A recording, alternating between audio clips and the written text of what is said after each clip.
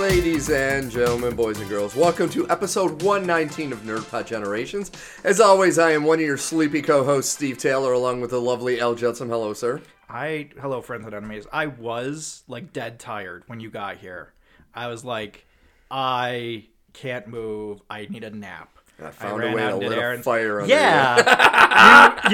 you threw a proverbial firecracker, a cherry bomb in my toilet. Yep. And now I'm like, well, fuck, man. God damn it. Get excited for segment 1 of this episode, ladies and gentlemen. God damn it. So once again, it's episode 119. So if you're your first time listening, please go back and listen to our back catalog. We have nothing but gold. So we are going to start off the show like we start off most shows with what I've been watching, playing, reading. I am going to start just because I have some weird things. Run it, baby. 2 things. One, I kind of mentioned this earlier. I've been playing Mario Wonder a little bit. Yeah. I've been able to start the game. It's awesome. It is truly... A lot of people have been using the comparison that it is more like a direct sequel to Super Mario World. It does kind of have that feel to it, and it is just fantastic. I mean, I love Mario games, and the new Super Mario Brother ones, I like the DS one. I kind of lost a little luster with, the Wii U games, and then they had the re-release on Switch and all that. Yeah. I do love the 3D ones, but 2D is, Super Mario Bros. 3 is one of my all-time favorite games. This game is so good. See, that's my thing, is that I've always looked at the 2D ones as, the true Mario. Yeah. The 3D ones are, Sonic games of, we had to evolve. We couldn't just stay 2D. We had to do something new. And they've been successful, and that's great, and I'm happy for them. But, at the same time, I always feel like Mario should be in 2 dimensions, not 3. And I look at Mario Wonder, the only thing I've really seen besides the trailer with the elephant was the clip of the piranha plants singing and following you. Yeah, and it's not even the piranha plants necessarily singing. There are little flowers that talk, and they actually have voice acting, which I found out is the voice actor, the new one for Mario, also voices the flowers. Oh, no kidding. And they're awesome because they just say stupid funny things. Yeah. But it's the little things. Like now when he goes into a pipe, his hat flies off and he reaches out of the pipe and grabs it and pulls it back. Oh, that's cute. It's little cool things like that. It is so well done. Yeah. And of course it's tight gameplay. It's, inventive stages with the whole Wonder Flower, which changes the stage. The elephant power's awesome. Yeah. Awesome. I absolutely love it. But the whole, once again, I'm saying this after playing 3 hours of the game, but so far it's fantastic. Yeah, yeah. No, I cannot wait to get back to more. I love to hear that because I wanted so badly to like Mario Odyssey. Yeah, and I can't get over the fact that they gave us all these buttons and told us not to do anything with them. Yeah, I hate the motion control and the fact that I hate the motion. You control can't too. turn it off. You have to use it. I don't know how speedrunners do it. I've seen, it was one of those things where I had seen people play it, and I was like, oh, okay, it's a Mario game. And then I played it myself, and I was like, how the fuck does anyone do the things that they do in this game? How the fuck does anyone get anything done? It's this Mario Odyssey to me is in the same boat as Mario Galaxy 1 and 2 because of the motion controls with that. I agree with you. They're annoying. I still enjoyed the games, but I don't give them as high praise as a lot of people do because of some of the limitations. We have not finished Mario Odyssey, and it's because I rage quit so many times that I was just like, Kelly keeps on asking me, do you want to go back? And I'm like, do I? I don't know if I do. I'm kind of caught. And that's the shame because it has some great moments, but it does have a lot of obnoxious moments. We got to the jungle level, and there was just something in the jungle level that, because you have to go down to the sub stage and run around and do stuff.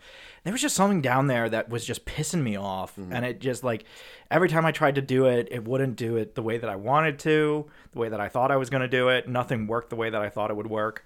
Kind of Tears of the Kingdom in that way of this should work, and then you spend 20 minutes making this vision come to life, and it crashes immediately. And you're like, what the fuck? This should work. I don't understand what's wrong with it. What's wrong? And there's no way to diagnostic. So I was like, I guess I'm just going to leave this heap of stuff here, except instead of resources, it's my time. It's like, God damn it. That's the worst part about video games sometimes is when you get into a bad part, you're like, I just wasted 4 hours on this shit. Yeah. And I'm angry. Yeah. This was supposed to help me relax, and now I'm angry. That's why I don't play golf anymore. After 4 hours, I just throw my clubs into the water, and it's like, well, I got to buy new clubs now. Fuck it. I'm only white enough to play golf. I'm not rich enough to play golf. They won't let me on the course. Yeah. I only started playing because I worked at the golf club when I was 17, so I got to play for free. But yeah, no, I'm the gang from Always Sunny when they try to go to the golf course and they get just booted. I do appreciate that. Yeah. So my number 2 is the weird one. Okay. I usually don't give a shit about like celebrity athletes. Taylor Swift? No, to me it's like if you're an athlete, you know, I don't want to hear about your whining stories and this and that, and I don't really care about your life. The new Netflix documentary about David Beckham. Okay. I started watching it, and I was absolutely fascinated. It's 4 episodes. Okay. And I think the thing that fascinated me is you look at celebrities in America, celebrity athletes in America, and you're like, yeah, they're famous. Yeah. No one has ever been as famous as David Beckham. And watching this, and just watching like his passion for his sport and his passion for his wife and family, which is like really drawn out in this, and you see like a lot of the issues and the different things they had to go through with not only his football playing in England, but then when he went to AC Milan and having to move to Spain and all the shit they dealt with, and then the LA Galaxy stuff. It really is fascinating. Yeah. Like, it's obvious that it's told in a way to glorify him. Oh, that's how everything is. But I think they also show enough negativity about some of the things that, like, he's admitted. You know, there were times that my family, I moved them from one country to the next, and then I was like, well, I'm going to go do this other thing. Yeah. And I was an asshole. And I was like, you know what? It's what I want to do. Yeah. And he admits to that, and you're like, okay. It kind of sounds like The Last Dance, where, like, there's this look behind the curtain at these athletes. It is kind of similar to that. And in the way that, like, they never really criticized Michael Jordan for his decisions. Yeah. If anything, they gave him further excuses for some of his actions. But they definitely went in hard on Scottie Pippen. Oh, big time. Well, Pippen also put his foot in his fucking mouth, too. That's all he does. Yeah, that is all he does. I don't want to piss off Scottie Pippen. No, because he will come to my house and he is 2 feet taller than me. He's not coming to your house. No, but, like, if you are going to compare, because I have watched The Last Dance, if you're going to compare the two, the thing you would get out of this is Beckham at his peak was far more famous than Michael Jordan ever was. Really? Just because, you know, everyone sees America. And then, yeah, Jordan, when he went into other countries, people knew who he was and he was famous. But there was nothing like Beckham during his heyday. Was like, just because he wasn't as well known in America, what he was in, like, Europe and all the Asian countries, and all, it's like unbelievable success. So what I'm hearing is that while both had movies made of them, Lil Bow Wow and Like Mike are a pale comparison to Keira Knightley and Bend It Like Beckham. Yes. Is what I'm getting out of this. But the comparison I was going to make is the thing that this showed compared to the Jordan documentary. The Jordan documentary showed that he was kind of a prick. Yeah. He wasn't really a good person. No. He's not a bad person, but he's not a good person. Beckham made mistakes, but he really is and was 1,000% committed to his wife, like from the fucking get-go. Which you don't usually get with athletes. And, you know, there was a whole part about when he first went to Spain, she was still home in England because the kids were still in school. So she couldn't immediately come, and there was this rumor going around that he was sleeping around, which wasn't true. But it, like, caused all over the papers, everywhere in Europe, was that he's this womanizer, and what is she doing? And she's like, I would walk out my door and there were 5,000 paparazzi. Yeah. And it's like, I can't even comprehend. Now, mind you, you know, once again, I'm pitying a couple who are now my age and worth $500 million.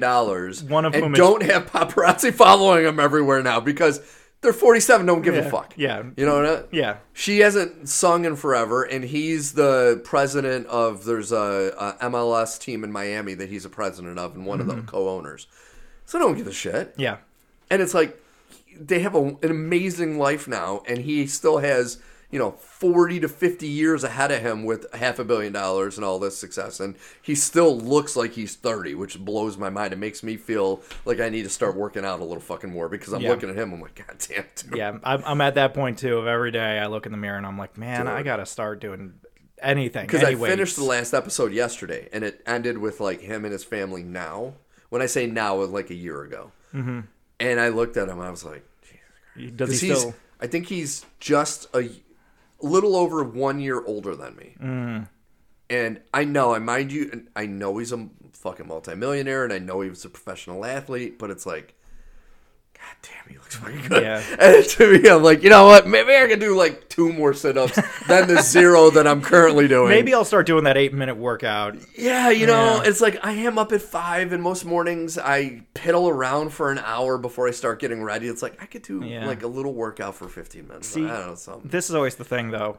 Is that a 15-minute workout feels like a 5-hour workout. It does. You're like, oh, it'll just take 15 minutes. It's that Rick and Morty meme. We'll just go in for 15 minutes. And then in and out, no problem, no drama. And at the end, you're crying and your muscles are screaming and you're just like, I fucking hate everything. Well, this is why I curse out Disney. Because prior to Disney, I was on a good 3-month run where I was working out, I think it was 4 or 5 hours a week. Mm-hmm. Consistently. And I was feeling great shape. Go to Disney, they sap all my money, give me strep throat, and I haven't been back to the gym since. Yeah. So fuck you, Disney World. But Steve, you can walk the mall. No, fuck you, Disney World. No, I'm walking 10 miles a day almost now at my job, but it's like, if I wasn't as healthy as I am, I would have had a heart attack this week. Yeah. I would have had 4 heart attacks this fucking week. Yeah. No matter how much I walked, that's how fucking much stress I was under. Yeah. So it's like, but I look at, you know, going back to the whole documentary, it really is fascinating. I would recommend to watch it, especially because I knew a little bit about David Beckham. I knew what you saw. I knew the model because you see all the ads. I knew briefly what happened when he went to LA Galaxy. I knew a little bit. I knew, you know, he played soccer and there's the Bend It Like Beckham movie. But what I didn't know is exactly how good he was. And how big he was.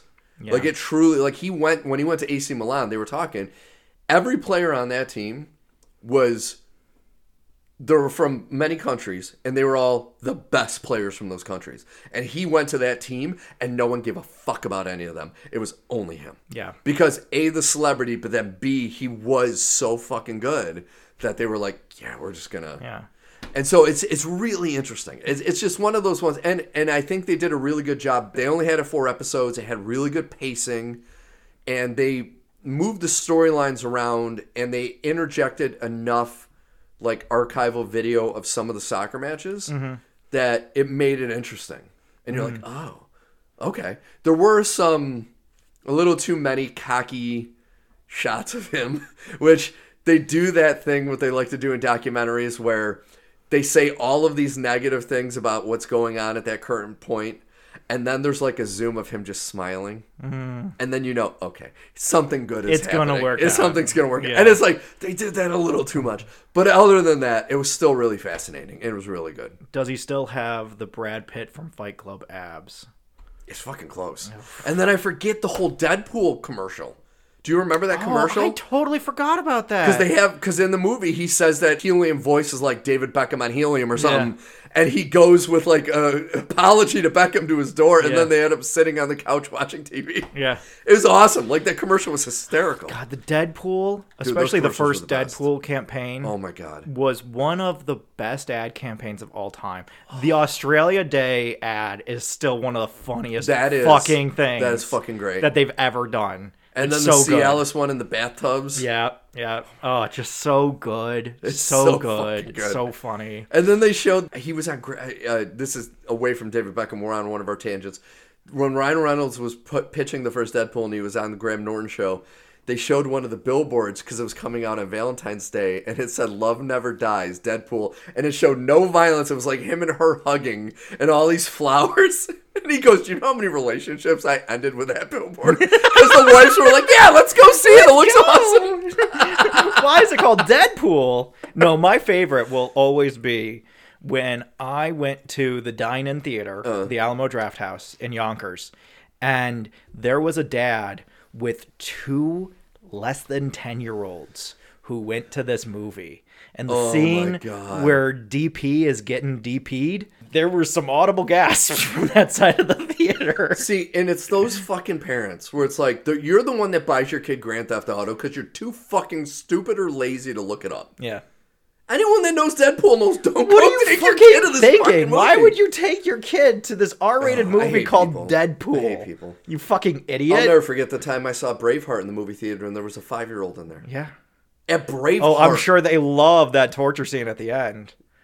The kid was screaming the whole movie's fucking terrifying for Yeah. a 5-year-old. Yeah. It's like, dude, just don't bring it fucking. Well, what are you thinking? Yeah. All right, so what have you been watching, buddy? So, I promised last week that there would still be some Halloween residual left over, and lo and behold, the jar still has some Halloween residual left over. So, I'm going to start with The Gate, because I said I wanted to watch The Gate, I did it, I sat down, and I watched The Gate. It is a fascinating movie. It's fascinating. It's not bad. There's some elements of it that have not aged particularly well. The language notwithstanding, they use a few words that I'd rather not use in any context. But then there's also a scene where the dad's gun is just on the floor of the closet. Yeah. And you're like, God, that hits a little too close to home for me. That's terrifying and how accurate that fucking is. Yeah. But I did like most of it. I did really enjoy it. And it had one of those things where by the end, I sincerely wasn't sure how it was going to turn out. Mm-hmm. For anybody who doesn't know, The Gate is your basic 80s thing. The way that it had been described to me is that it's how Stranger Things got its groove, which I think is actually It's a very apt description. Yes, very much. Not only in terms of the red typeface, but in terms of just how everything is. Yeah. You know, so you have a boy and his friend, and they find this weird portal in their backyard to another realm that monsters come out of. And they have this sister who's trying to help, but also trying to be cool with all of her annoying high school friends who are all douchebags. I will say, having had, anybody who listens to the show long term knows that I lost my beloved dog Wilson. The fact that there is a dog death that is extremely prevalent throughout the plot of this movie, that one hit a little hard. Yeah. And it just kept on coming back up, and I was like, God, I really wish this wasn't a plot line. But I did get to the end and have this moment of like, okay, so how is this going to work? Because there's this, credit where credit's due. They have this fake out where they're trying to figure out how they're going to get rid of the demons. And they had a book that was supposed to tell them how to get rid of the demons. And then the demons burned that book. And so some of the annoying teens are just like, let's get a Bible and we'll read a verse out of the Bible. And I'm sitting here like, God damn it. I knew this was too good to be true. This was all going to come out. And so there is this whole sequence of them trying to read this Bible into this passageway, and it seems to be working. And at one point, one of the kids just throws the whole fucking Bible into the hole, which I laughed at. That was good. And it seems to close the portal. I was like, God damn it. Is this where this is going? And no, there is a third act. And the third act is surprising just because there's a lot of moments where you're like, I don't know how this is going to end. I don't know how this is going to end. How does this end? And not bad as a movie. I wanted a little bit more out of it. I definitely wanted that classic 80s destroyed the house and the parents come home scene. Got a poltergeist scene. Yeah, where like there's just a giant hole in the floor now. And it's like, did that fix when the demons left? No, there's just a giant hole in the floor now. Yeah. And just like all these things I wanted them to kind of complete. We spent so long with these douchey teens. One of them has to die. You can't have all of them live through this. But they all do. And it's annoying. And you're just like, God damn it. There's moments like they wake up in the middle of the night to go and check on stuff during a sleepover. And one of the teens has their hair done with like hairspray and everything. And I'm like, I thought that this was a sleepover. We just saw these girls with curlers in their hair. Why is this one teen have like spikes at the front of her head? So, a few things here and there. Stephen Dorff, not bad. Yeah. Not bad considering Early this is Stephen Dorff. Very early Stephen Dorff. Very early. But I liked it. It doesn't hand you everything. There's weird hints at a bunch of stuff and moments where you're expecting things to happen. So that the big rocket, the kid loves setting off rockets and his sister used to, but now she's too old. She doesn't want to do that anymore. So she's getting rid of all of her rocket stuff. And of course, that the big rocket that they never got to fire off is going to come back up at the end of the third act. Like, we all know this, right? But they still do manage to get some stuff in that's really interesting and fascinating in terms of like how the kids are dispatched and how they're brought back. And, just a lot of the thematic elements of it I did like. I did want it to go a little further at times. Mm-hmm. It's not bad. It just, there's just moments that are great, right? So you have a moment where one of the demons enters the house. Our young hero is grabbed by the hand and lifted up into the air. And he somehow gets out of this demon's grasp. And you're kind of like, what's going on? What's going on? Because this is like B-grade Harryhausen, and I want this to be better. And then the kid looks at his hand, and the demon has put an eye in his hand. And it's just like, oh, shit, we are doing stuff. And so you just kind of have this ping pong back and forth of it feels like nothing's happening, and then something really interesting will happen. Mm-hmm. And then you go back to feeling like nothing's happening, and then something really interesting will happen. And you're just like, I wanted you guys to kind of tie this up more. Not bad. Yeah. Pretty decent. It's in that realm. There are a lot of B horror movies from the 80s, like the original Troll. I don't know if you ever saw that one. No, not all of it. They made a bunch like that, which, like you said, it has some really good moments, and then it has some moments where you're like, oh yeah, this thing had a budget of like $25. I forget about that. Yeah, really interesting storytelling. The story begins in this dream sequence where our lead goes up into a treehouse. The treehouse is struck by lightning and falls, and he wakes up, and he goes outside, and he sees that there's a bunch of workers cleaning up a felled tree where there is a broken treehouse. And so you're like, did that actually happen? Was he in the treehouse and it fell? What's going on with this? Is this just childhood trauma of he had the treehouse fall, and now he's worried about being inside the treehouse when it falls, even though it's already down because he's a child? What's going on here? But they don't explain that to us. They kind of just leave it to us to figure out. So now there's a big hole in the ground, and weird things are coming out of it. And so they start playing with it. The kids start playing with it, and the dad comes by and is like, no, fill this goddamn hole. Mm-hmm. And so he says that he fills the hole, and then there's many scenes of people looking out in the backyard, and they have to see that the giant hole is still there. So you're just like, wait a minute. A little bit of suspension of disbelief in some of these things. Yeah. Wait a minute. So definitely a $4 movie, which is fine because it's usually free anywhere. I think it's on Fubo and Vudu with ads and and you can do worse for $4. It's not bad. I forgot what the other one that I'm excited because I knew about The Gate. Oh, exciting thing for you! My neighbor is now watching Train to Busan because we talked about it. Oh, that was it. That was the other one. So I watched Young Frankenstein. Oh, always great. Three on my list, top 5. Yeah, always fun, always so good. I love the sex in that movie. Oh, it's the best. It's so good. It's so funny. Just the fact that the women, instead of having your usual sexual noises, they just start singing. Yeah, it's just like this is top notch. Watched Hocus Pocus, which was interesting. Do you understand some of the things I was talking about last time? I hold to my initial statement that this feels very much like a nostalgia-driven thing, where if you don't have an appropriate nostalgia quotient for this thing, you're going to sit here and kind of find some of it grating and a little bit dumb, and moments of it where you're just like, what the fuck why is this a thing? Why is this happening? Man, that cat really should have tried harder to keep this kid from lighting that candle rather than making one bad attempt. Yeah. And then going on to be an NCIS. It turns out, I didn't know this, but I looked him up, and that fucking kid was an NCIS. Is him. Yeah. Holy fuck, I forgot. That makes sense now. So I thought I recognized him. He goes to the spirit realm and is reborn as a special field agent. But fine. I think it's strictly fine. I will say, going back to what you said about one of the witches barking, I think that there's a subplot here where one of the witches either was or was turned into and then reverted back to from a dog to a human. Because I think that this one was a dog. She sniffs everything. She barks at things she doesn't like. She's constantly has this weird hang jaw thing going on. But see, that's the thing, is the hang jaw barking was exactly what Curly did in the Three Stooges. Yeah. He had the hang jaw, and you go, ruh, ruh, and he did the almost bark for bark what she did. Yeah. But it just seems like within the context of the film, it seems like there's something there of she was turned into a dog, or she was a dog and then was made into a human. See, well, here's where I think that, because I went to my sister's house for a Halloween party, and she put on Hocus Pocus 2. Ah. And the beginning of that movie is a flashback to when they were kids, and she was doing it then. Oh, then I don't know. So that's where I think they were just thinking, what slapstick can we do that literally no one who isn't a 45-year-old man would know. Yeah. And it's the Three Stooges. Yeah, no, that makes sense. It's interesting that they include all these subplots that seem like they could direct to something in the movie and then they go nowhere. Yeah. Also, the weird devil guy who they go into that was weird.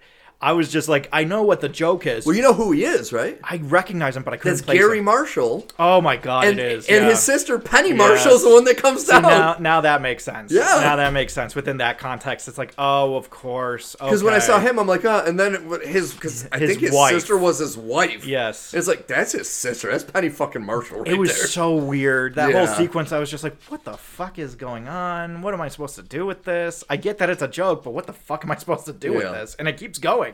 It's not a short scene. It keeps going and going and going. I honestly, the thing, I thought more about it during the week, and the thing I think I'm more disappointed in with that movie is my favorite scene was when Beth Midler did that musical number. And I wish they would have put more musical numbers in it. I think that could have helped. It would have also helped with kind of the suspension of disbelief of she has this big musical number, which sounds a lot like a pop song. Yeah. And she just came back from the 17th century. So she has no idea. So, like, why the fuck would she know anything And it was about this? awesome. I love that fucking song. It was so good. I love the scene where the mom gets caught dressed as Madonna. That was pretty I funny. did actually laugh at that. I also love the idea of getting rid of the parents by having them do this. They're stuck in this dance curse Yeah. and they don't even realize that they're in it. I love the sequence where they go and try and call the cops. And the one cop is like, what are you doing, kids? Get the fuck out of here. And then it turns out he's not even a cop. He's just a guy in a costume. Yeah. I was like, okay, so there are definitely elements here of this that I like. Thora Birch, again, ping-pongs back and So forth weird. between being really funny and being really grating. See, here's the thing. Here's my problem with Thora Birch. A lot of the stuff that I have seen her in and know her mostly of is her kid work when she was a kid. But then she did American Beauty, where she showed her boobs, and I just can't. And it's like it wasn't like I was happy to see them. No, because I'm like, now I see these movies and I'm like, I just feel weird. It just feels weird now. It's the Maisie Williams effect. You watch this child for years. Yeah, and then when they put that sex scene in, and then she has a sex scene, it and was you're just so like, weird. I don't want to watch this character have sex though. It's like I know she's an adult now, and I know you got to be okay with it, but it's like I don't like so it. Weird. No, there's a lot of. I'm at that point in my life where I look at actresses like Sadie Sink and Millie Bobby Brown, and Chloe Grace Moretz, who is like in her late 20s. Credit where credit's due. And I'm just like, stop sexualizing these babies. And then you read that they're like 22. Yeah, they're like 30 years old. You're like, God damn it. Yeah, Millie Bob Brown's engaged to Bon Jovi's son, for fuck's sake. Yeah. It's like, God damn it. So I did that. And then I watched The Peninsula. Okay. Oh, yeah. How was that? That is pretty good. Okay? I don't know that it's as good as Train to Busan, but it is a very good tailor to that. Okay. It's more about the world. You begin the movie with the day that the zombie apocalypse is happening and this one military man trying to get his family out of South Korea. And they're trying to get on a boat. They run into a family. The family begs them to bring their kids at least to the boat. And they're like, we gotta fucking go. We don't have time. We gotta fucking go. There's zombies. And meanwhile, as they're telling the story, it's cross-cut with this news interview where they're talking about like all the fallout and all the things that happen and how South Korea is known as the peninsula now. And it's kind of just stopped being a country. And that ironically, the militant nature of North Korea has stopped the zombie apocalypse from spreading up into the rest of West Asia. Then they say that was 4 years ago. And you're like, oh, interesting. It's going to be one of these movies.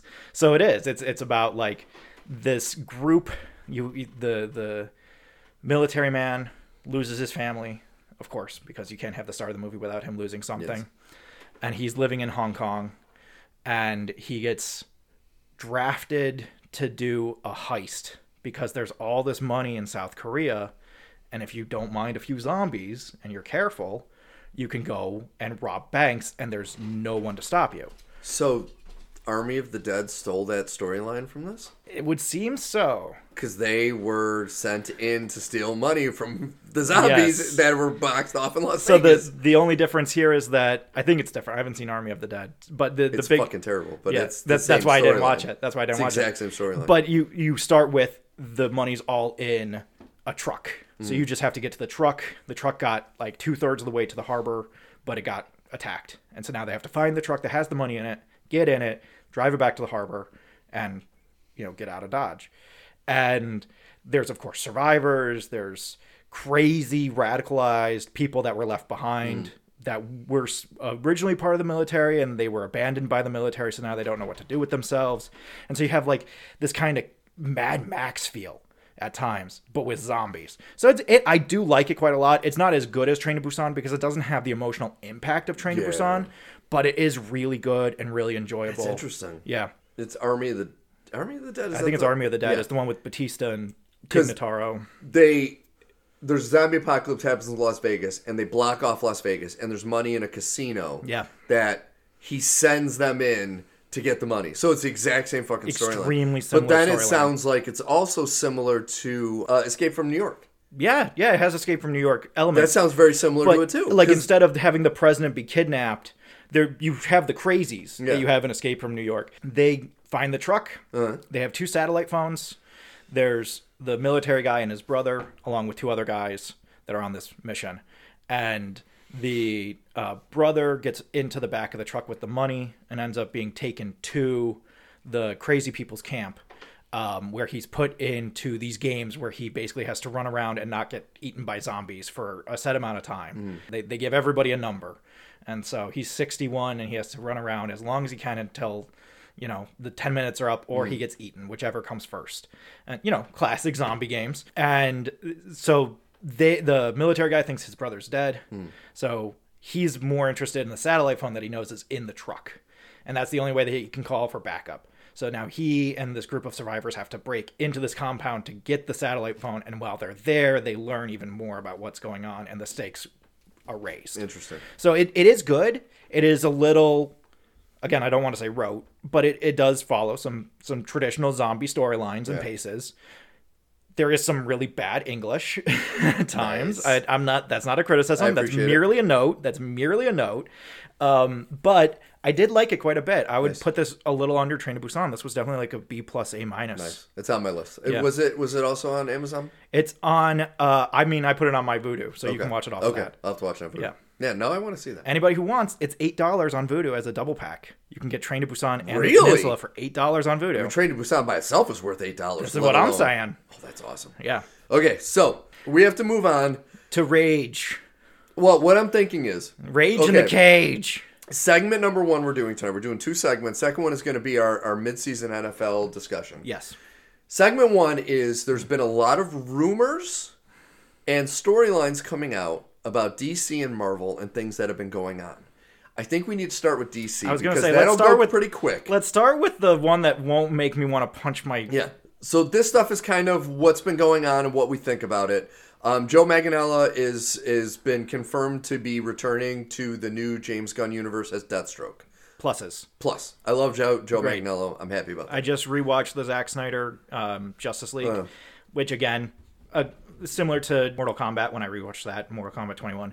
The grade goes down from where it was initially. I think it was an A-. I think it goes down to like a B. Yeah. Because there's some stuff in here that's just really stupid. It's really not good, yeah. All the stuff with the Atlanteans where they have to make a bubble of air so that they can talk, but you are also told in the plot that Atlanteans can't breathe air. Just like, then what the fuck? Why wouldn't they have their own language so that they could speak underwater? Stupid. That's fucking dumb. Yeah. And stuff like that where you're just like, what the fuck is happening? I still haven't fully forgiven them for Barry Allen's running style. It's so dumb. And some of the CGI on Cyborg could look better. And I'll be honest, the Martian Manhunter stuff added on weird. At the end was weird because Affleck obviously was not in Batman mode when they filmed that because he was thin as shit. Yeah. And so it's like, I don't really like that too much. And there's that weird scene. Like, I get, again, what they're doing. You have the scene where Martian Manhunter turns into Martha Kent, and she goes to talk to Lois Lane. It almost feels like he has knowledge of the future because they go over this idea over and over again that Lois Lane is the key to making sure Superman stays on the side of justice instead of falling to the dark side's reign. And so it seems like Martian Manhunter knows that Lois Lane needs to be here for all these events in order for Superman to fall on the right side and the cards to go the way that we want. But we're never given any information on why he knows that or where he came from, how long he's been here, any of this stuff, nothing. We get Ryan Choi, so I guess the Atom is going to be part of the fucking Justice League at some point. But, it's not bad. for 4 hours, you do have a few moments where you're like, I feel like we could get there a little sooner. Yeah. There's a lot of Zack Snyder slow motion. Insanely pretentious. Yeah. In so many situations. I look at that scene in Iceland where the women start singing after Jason Momoa, and I'm just like, okay. Oh my God. All and right. like when he's walking, drinking, and the waves are crashing, and you're like, dude. Yeah. Smell your own butt some other time. Don't do it on screen. And what was the other one that I saw that I almost laughed at when it happened? Oh, every time, if you watch it with subtitles, every time Wonder Woman does anything, there's a sting. And in the subtitles, the sting is listed as Ancient's Lament. Oh, God. And so every time it comes up, I can't help but be Can I be honest? As much as I love the first Wonder Woman movie, I never loved that theme music. I don't mind the theme music. The theme music was fine. I don't know if I just don't like it because they've overused it in so many scenes. It's like, really, dude? Yeah. And also that scene where she saves a bunch of kids in the museum. Yeah. I like that scene until that was a cool scene. Until she blows up a wall. Yeah. At which point I'm like, what the fuck, Diana? You couldn't have You work in the Louvre. What the fuck? Oh, it's fucking funny. So, not bad. But going back, you're like, I can kind of see the flaws here. Yeah. Anyway, Joe Manganiello is in that movie. There's the big ending with the Joker and all that, which is awesome. I loved him That's in such a great those ending. two sequences. He's so good in those two Yes, he sequences. is. The presence that he brings to those moments is so strong. And it has to be so different because the one is him joining the Legion of Doom, and then the other is him being part of whatever this squad is that Batman has put together. I didn't like the Legion of Doom scene because I cannot take Jesse Eisenberg as I wish that they weren't doing Mark Zuckerberg but evil. Like that, it's really annoying. It's so fucking annoying. Like, and you know what? I hate to say it. I go back now and I look at like Zombieland, which I used to love, and I can't stand like Mark Zuckerberg now. Yeah. Or not Mark Zuckerberg. Jesse Eisenberg. And it's like, I don't know what it is about him, but every time I see him, I just want to punch him in the face. And I feel bad about that. Because he's not a bad actor. It's just, he was so annoying in fucking Batman vs. Superman that I can't stomach him. No, I don't blame him for that. That's a 100% I blame Zack Snyder, because Zack Snyder clearly had some vision for this version of Lex Luthor. Which is a terrible fucking vision. And it's bad. Yeah, it's real just fucking bad. It's just a bad vision. But so Joe Manganiello's back. Yes. And his stripping partner, Magic Mike. Which, once again, it's a rumor. I guess he's in talks. Channing Tatum is in talks to play Hal Jordan, a.k.a. Green Lantern, which is awesome. Which we both agree we don't hate. Yes. That is my overwhelming There is an interesting response. thing, though. If the rumor is true and he does end up cameoing as Hal Gambit. Jordan. Oh, Gambit. In Deadpool 3. Oh, I forgot that He's he wanted supposed to do cameo that. as that. He was announced, he came on during one of their big panels where when they announced Mahershala Ali as Blade. He came on the stage to take the cast picture because he's like, I'm going to be Gambit. Yeah. So now it's like, okay, so he's going to be Gambit in they've said that Deadpool is going to be canonically. It's going to be the hitching point between 20th century and the MCU. Yes. And it's like, which I don't, guys, I don't know about this one. That is the only Marvel movie that I'm still holding out hope for. Here's because my of thing. Ryan Reynolds. Here's my thing. What? I want to so bad, and I'm on board with everything here, man. Like I'm on board with Taylor Swift as Dazzler. I think that is so fucking choice. That's such a great idea. And the rumor that they got Patrick Stewart and Ian McKellen to come back. Is, and totally on board. They got Wolverine in his yellow costume, which I've been waiting for. The only thing that's missing is that he's still a solid 7 inches too tall. Oh, no, he's way too tall. At least 7 inches too tall. As much as I love him, he's still way too tall. I would love if, as a joke, they made him shorter in the movie. Like, digitally made him shorter. I think that would be fucking hilarious. Well, I'm assuming that Deadpool's going to have fourth wall breaks about him being too tall. Yeah. You have to. Yeah. Have to. Because he's way too big. Anybody who doesn't know, Wolverine is 5'2". Yeah. He's a little dude. He is a little dude. Yeah. There's a reason why the fastball special is him getting fucking chucked by a 6'5" Russian guy. Because if you watch if you read those original comic books with Alpha Flight, where Puck is like 4'3", he's not much shorter than Wolverine is, and everyone's always talking about how fucking little he is. Yeah. No, Wolverine is a tiny thing. Yeah. All things considered, Wolverine is small. That's actually one of the things that makes him interesting, is that he's small, but ferocious. Yes. And so unlike somebody like Sabretooth, who is 6'5" and, enormous, looks like a fucking linebacker, you have Wolverine, who is tiny, but meaty as all hell, and is going to rip your face off, and also has fangs, and very swoopy Not hair, but also hair. Yeah. But I love the mask. We got to have the mask. We haven't had the mask. Anybody who is still unsure about this, because none of the production stills have included him with the cowl on, go watch the epic rap battles of history between Wolverine and Freddy Krueger for many reasons. It's really good.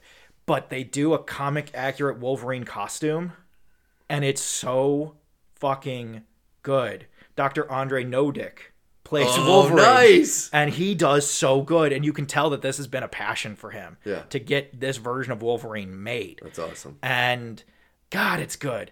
God, it looks so good. And it just, you sit there and you're just like, why the fuck have we waited 25 years to do this? What the fuck have we been waiting for? Getting back to Tatum. Yes. It is going to be, I think it's a great casting. Yeah. Like, to me, I still would love to find a way to get Nathan Fillion to play Hal Jordan, but it's like he is getting up in age. But I mean, I don't think he's much older than Channing Tatum to be serious. No. My concern with Nathan Fillion being anybody, he could be Hal, but I don't like him as Guy Gardner, and he's way too old to be Kyle Rayner. Yeah. So my issue is it's the Shazam quotient, right? When Zachary Levi was cast as Shazam, everybody stood up and applauded. We were all like, that's perfect. That's perfect casting. That's so good. And none of us thought, what are you going to do 5 years down the line? Yeah. When he still has to look like he's in his early 30s and act like a boy. That is a problem. And he's 55. What's your plan? What's your plan when Guy Gardner comes back in a movie in 7 years and he looks like he's 63? What's your plan for that? Is there a plan? Is the plan just to hope that Nathan Fillion doesn't look like he's 63 when that movie comes out? Because that's a bad plan. Yeah. So, my druthers, Nathan Fillion as Hal Jordan, because literally every fucking person on the planet has wanted this for 2 decades. Yes. He's been playing Hal in cartoons for 2 decades. Just make him fucking Hal. Why is that? And, not for nothing, Channing Tatum would make a better Guy Gardner than a Hal Jordan. I agree. So, you got your roles reversed, dude. What are we doing? So that's an interesting one. Yeah. I don't hate it, but I'm very curious about some of these ideas that DC has brought to the forefront. I'm cautiously optimistic. Yeah. Just because I love the Suicide Squad so much that I'm like, I know James Gunn can make a good, and I love Peacemaker, but it's like, can he do a PG-13 superhero movie? Because those two movies, or the movie and the TV show, were so great because they pushed the envelope. See, I would say that he can, but Guardians of the Galaxy is 1 for 3 at this point. Yeah. I still don't look at Guardians 3 and think, oh, this is a banger. We're back on track. No, not at all. I didn't like that movie at all. I think it's better than 2. I still think it's still deep in the doldrums with the rest of Phase 4. Especially the ending. The ending is what kills it for me.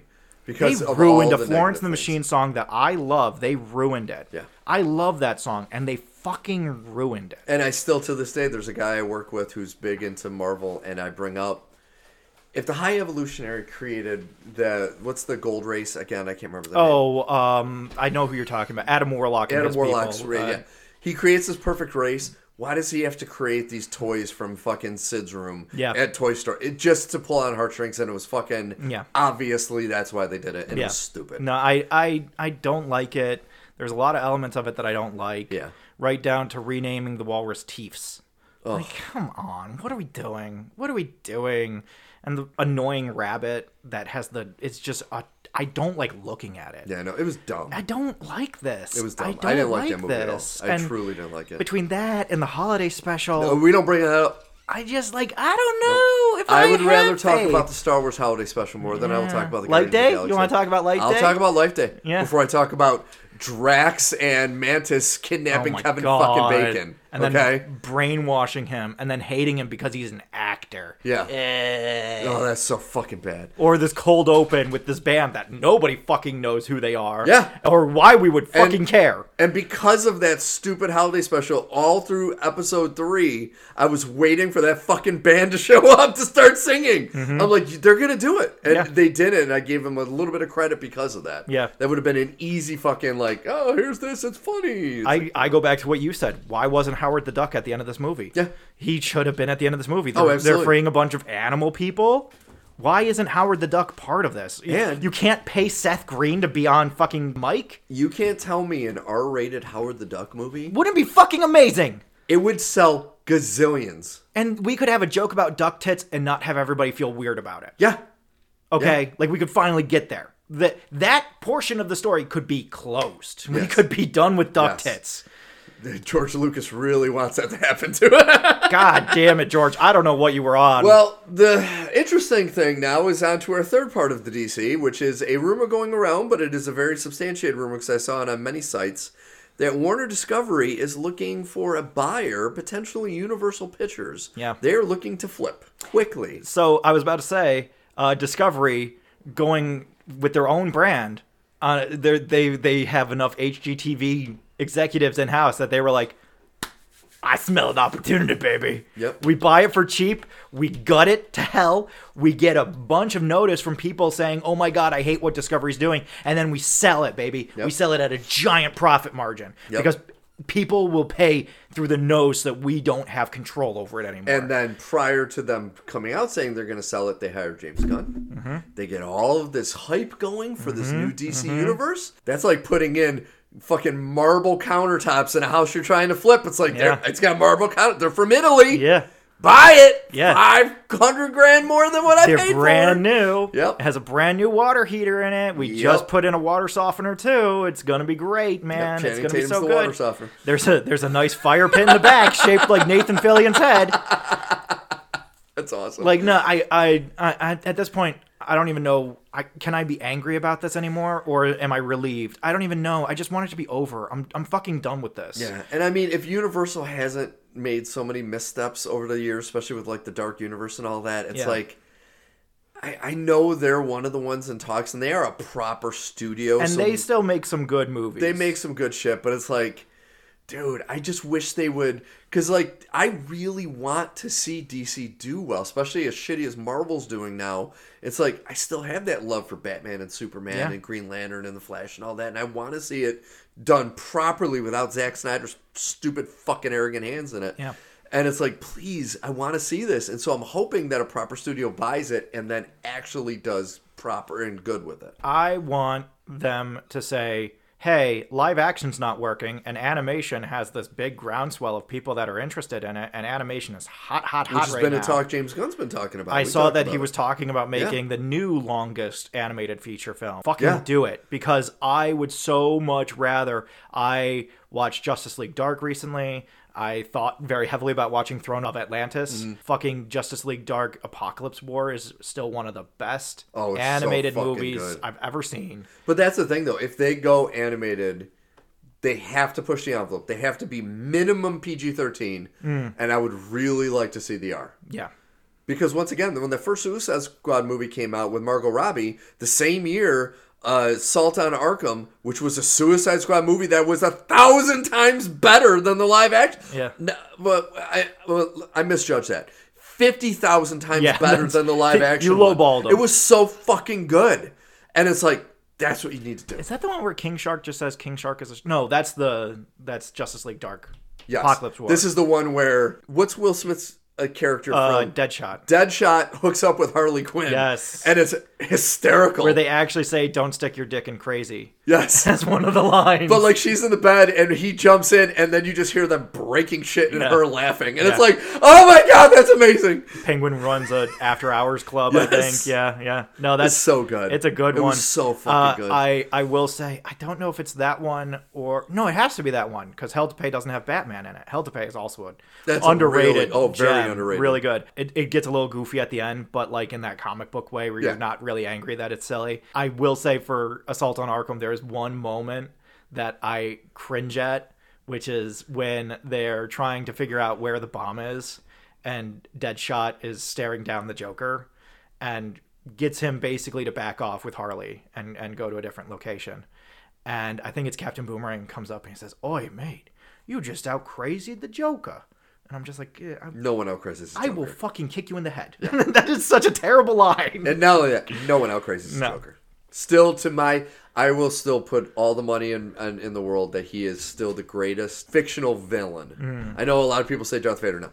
The Joker is so amazing. And I think it's a lot of just the storytelling they've done with him. Well, they've basically taken the guy from Clockwork Orange and made it palatable for a wide audience. Yeah. Malcolm McDowell. Malcolm McDowell, yeah. Yeah. Just amazing evil. I've been rewatching the Batman animated series, and it's like, God damn. So good. I was It is rewatching so some of that. fantastic. There's a great episode that has no super beings in it, which is we're gonna circle back to this concept in a minute. We will. That has no super beings in it. It's just about a land grab by a shitty mafia guy who wants to basically bulldoze Crime Alley, or blow it up as the case is, and use that as a chance to have insurance fraud and then buy the land so that he can build new properties on it. And Batman has to go around Crime Alley trying to figure out all these arson things that are going on. And meanwhile, the woman that took him in after his parents died is still living in Crime Alley trying to help all the people that are stuck there. And she gets kidnapped, and it's just all these different twirls and swings, and it's just so fucking good. I watched the Man-Bat episode. It's so good. Well, and I think the thing I've noticed more about this, and I didn't think about this before, it has the same great thing that Strange New Worlds has. They're all standalone episodes. Yes. They might have characters that connect, but they're all standalone stories, and they're all very unique and so fucking good. And they land the story every time. Yes. That the fact that Batman TAS got away with having one of the best moments of all time, which is a hanging Chad. The Riddler has trapped Batman. Batman is going to die. There is no way he can get out. The Riddler is explaining all of this to his crew. He's like, I fucking did it. I saw him die. He's gone. We did it. Guys, we did it. We killed the Batman. And then Batman comes in and arrests him. And he's like, how'd you get out? Batman's like, I'm not going to tell you. And Riddler's like, but I need to know. Yes. I need to know. And then he's in Arkham like going crazy. Yeah, that's such a great episode. It's so good. It's so fucking good. And that's what I love the Genius Box. It's like, you don't have to spoon feed people. Yeah. Just say, yeah, I got out. Yeah. I'm not going to fucking tell you. He got out. You don't need to know. I'm fucking He's Batman. fucking Batman. That's how he did it. He's fucking Batman. So, okay, you ready for Marvel? All right, we got to move on. We got to keep moving on here. So let's start with the quick topics. There's a big thing about Blade coming out again, once again, about Mahershala Ali being pissed, and then they have the new writers and all that. There's nothing really new. I still give this movie a 20% chance for coming out. I'm right there with you. I was going to say lower. I think that because it's Marvel, you have to assume that they're going to push something out. But even when it comes out, it's not going to be good. No. It's not going to be a good movie. And it more than likely won't have Mahershala Ali. No, I wouldn't be surprised if they end up recasting him at some point. And one of those things of like, oh, you remember when we were all excited that Mahershala Ali was going to play Blade? And it's like, that never fucking happened. I was so psyched when I saw that fucking press conference. Because he's perfect for it. He is absolutely perfect. And he desperately wanted to play it. Yeah. And they found a way to fuck it up. Edgar Wright desperately wanted to make an Ant-Man movie. It was one of his dreams, and Marvel just drove him from the building. Because they're assholes. Mm-hmm. Yeah. And then they had fucking Peyton Reed, or whatever his fucking name is, come in and rewrite it with Paul Rudd, like that's going to make it better. No. You fucking ruined it. You ruined it. We could have had something cool, and you fucking ruined it. Dog shit. I will forever be angry at the Ant-Man movies, because they're not what I want them to be. They're not bad, but they're so not what I want them to be. The third one was fucking bad. The third one's not great. Quantumania is fucking bad. Yeah, the third one's not great. The fact that Kang gets beaten by ants that have been there for centuries, I guess. Yeah, that movie's fucking terrible. It's bad. I mean, when you can say that it is the worst Bill Murray cameo of all time. Yeah, it's not good. That adds to just how bad it is. All he had to do was say what MODOK stands for. That's all you had to have Bill Murray do, and you somehow still couldn't get that done. We're not even talking about MODOK. All right, so second topic, Brie Larson wants out. Yeah, I don't blame her. I don't blame her, and I've never liked the amount of shit she got. No, she has had a real raw deal. She has. And it's not her fault that she's in a movie which is, I don't know how to phrase it, because Captain Marvel means so much to women. Yes. And so little to 90% of the men I've talked to.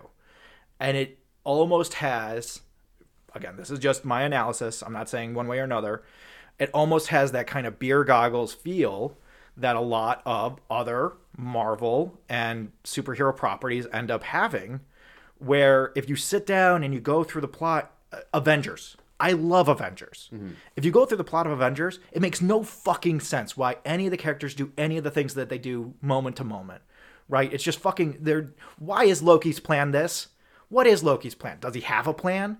Why did Thanos send Loki to get one of the Infinity Stones with an Infinity Stone? Yeah. What is any of this mean? Why is Loki even alive? None of this is touched on. Yeah. But we don't care because you're just caught up in the fun and the thrill of it. And I think that's kind of what Captain Marvel is for a lot of people. My problem is the third act of Captain Marvel is terrible. Yeah, it's fucking And the terrible. first two acts aren't exactly great. It's not a bad movie, but it's not a good movie. Yeah. And she didn't, like, I don't, once, like you were saying, I don't put blame on her. No, it's not her She's fault. a great actor. We know she's a great actor. I blame the directors. It had two directors. 1,000%. And it has no direction. No. It is so, you can tell that Kevin Feige was practically speaking through them with a medium of just like, oh, and then this happens. Oh, and then this happens. Yeah. Oh, and then this happens. And you're just like, but none of this fucking makes any sense, first off. And second off, it's dumb. Yeah. And third, you could do something really cool. You're going to do Supremor, and it's going to be this. This is the Supreme Intelligence. This. The Kree don't have an issue with evolution. They're just a warmongering race. They don't have any reason for going out and doing war, which they But do. Susan Sarandon, watch out for her. And then- in a leather jacket. Oh my god. And then you fucking have the end of the movie, which is really the crux of when I say when things don't work in another movie and you just kind of excuse it. Yes. If any other movie, I don't want to say starring a man, but just generally speaking, if any other movie had the ending that Captain Marvel has, where she just becomes unstoppable and she can fly through space and crush anything and no one can touch her and no one can hurt her and there's no drama about whether she's going to be in any way incapacitated. There's nothing. It is just a flat line of, oh, she's unstoppable. Like even the Hulk had to take on Abomination, right? Even the Hulk had all these different psychological things going on in his story. Thor has to take on the Destroyer without his powers and then has to take on Loki. And, you know, all of these different concepts that are just zoomed right past in the interest of she's unstoppable because we want to have this scene where a woman is unstoppable, which I can appreciate in the second act. Yes. That can't be how your movie ends because there's no drama. And then with every other film she was in, playing that character was a roller coaster ride on how powerful she was or how powerful she wasn't. Is anybody able to stop her? Nobody's able to stop her. At the end of Endgame, they were able to find ways to stop her, and then all of a sudden she's taking out all the ships. Well, the only way that they were able to stop her, so she takes out all the ships. Yes. She gets the gauntlet from Peter, and then she's going to deliver it to Ant-Man. Thanos blows up the ship, or the van, and then she goes to fight Thanos, and Thanos can't do anything with her until he gets the Power Stone. Yeah. And then he's finally able to overcome her immense power over him. Thanos is taking on gods. Thanos is taking on like a demigod because you have Captain America who's more than human with Thor's hammer. Thanos is taking on the heights of technology with Iron Man. She makes Wanda Maximoff look like a weakling. Yeah. And I never liked that part at the end of that movie because I always said, when she got the gauntlet, just go. Yeah, just go up. Just go. Disappear. Yeah. No one can catch you. Yeah. You destroyed all the ships. Thanos can't fucking fly. Yeah. You'd be on the other side of the universe by the time anyone found out. Don't get me wrong, I love seeing a woman kick ass. Yeah. That is not my issue. My issue is not seeing a woman kick ass. You and I agree. Ridley, aliens. Fucking amazing. Black Widow. That moment in Avengers where Yes. Black Widow says, give me a boost, and Captain America's like, are you sure about this? Yeah. And she's like, yeah, it'll be fun. This is what I come to the movies for. This is what I love. We're going to talk about Echo.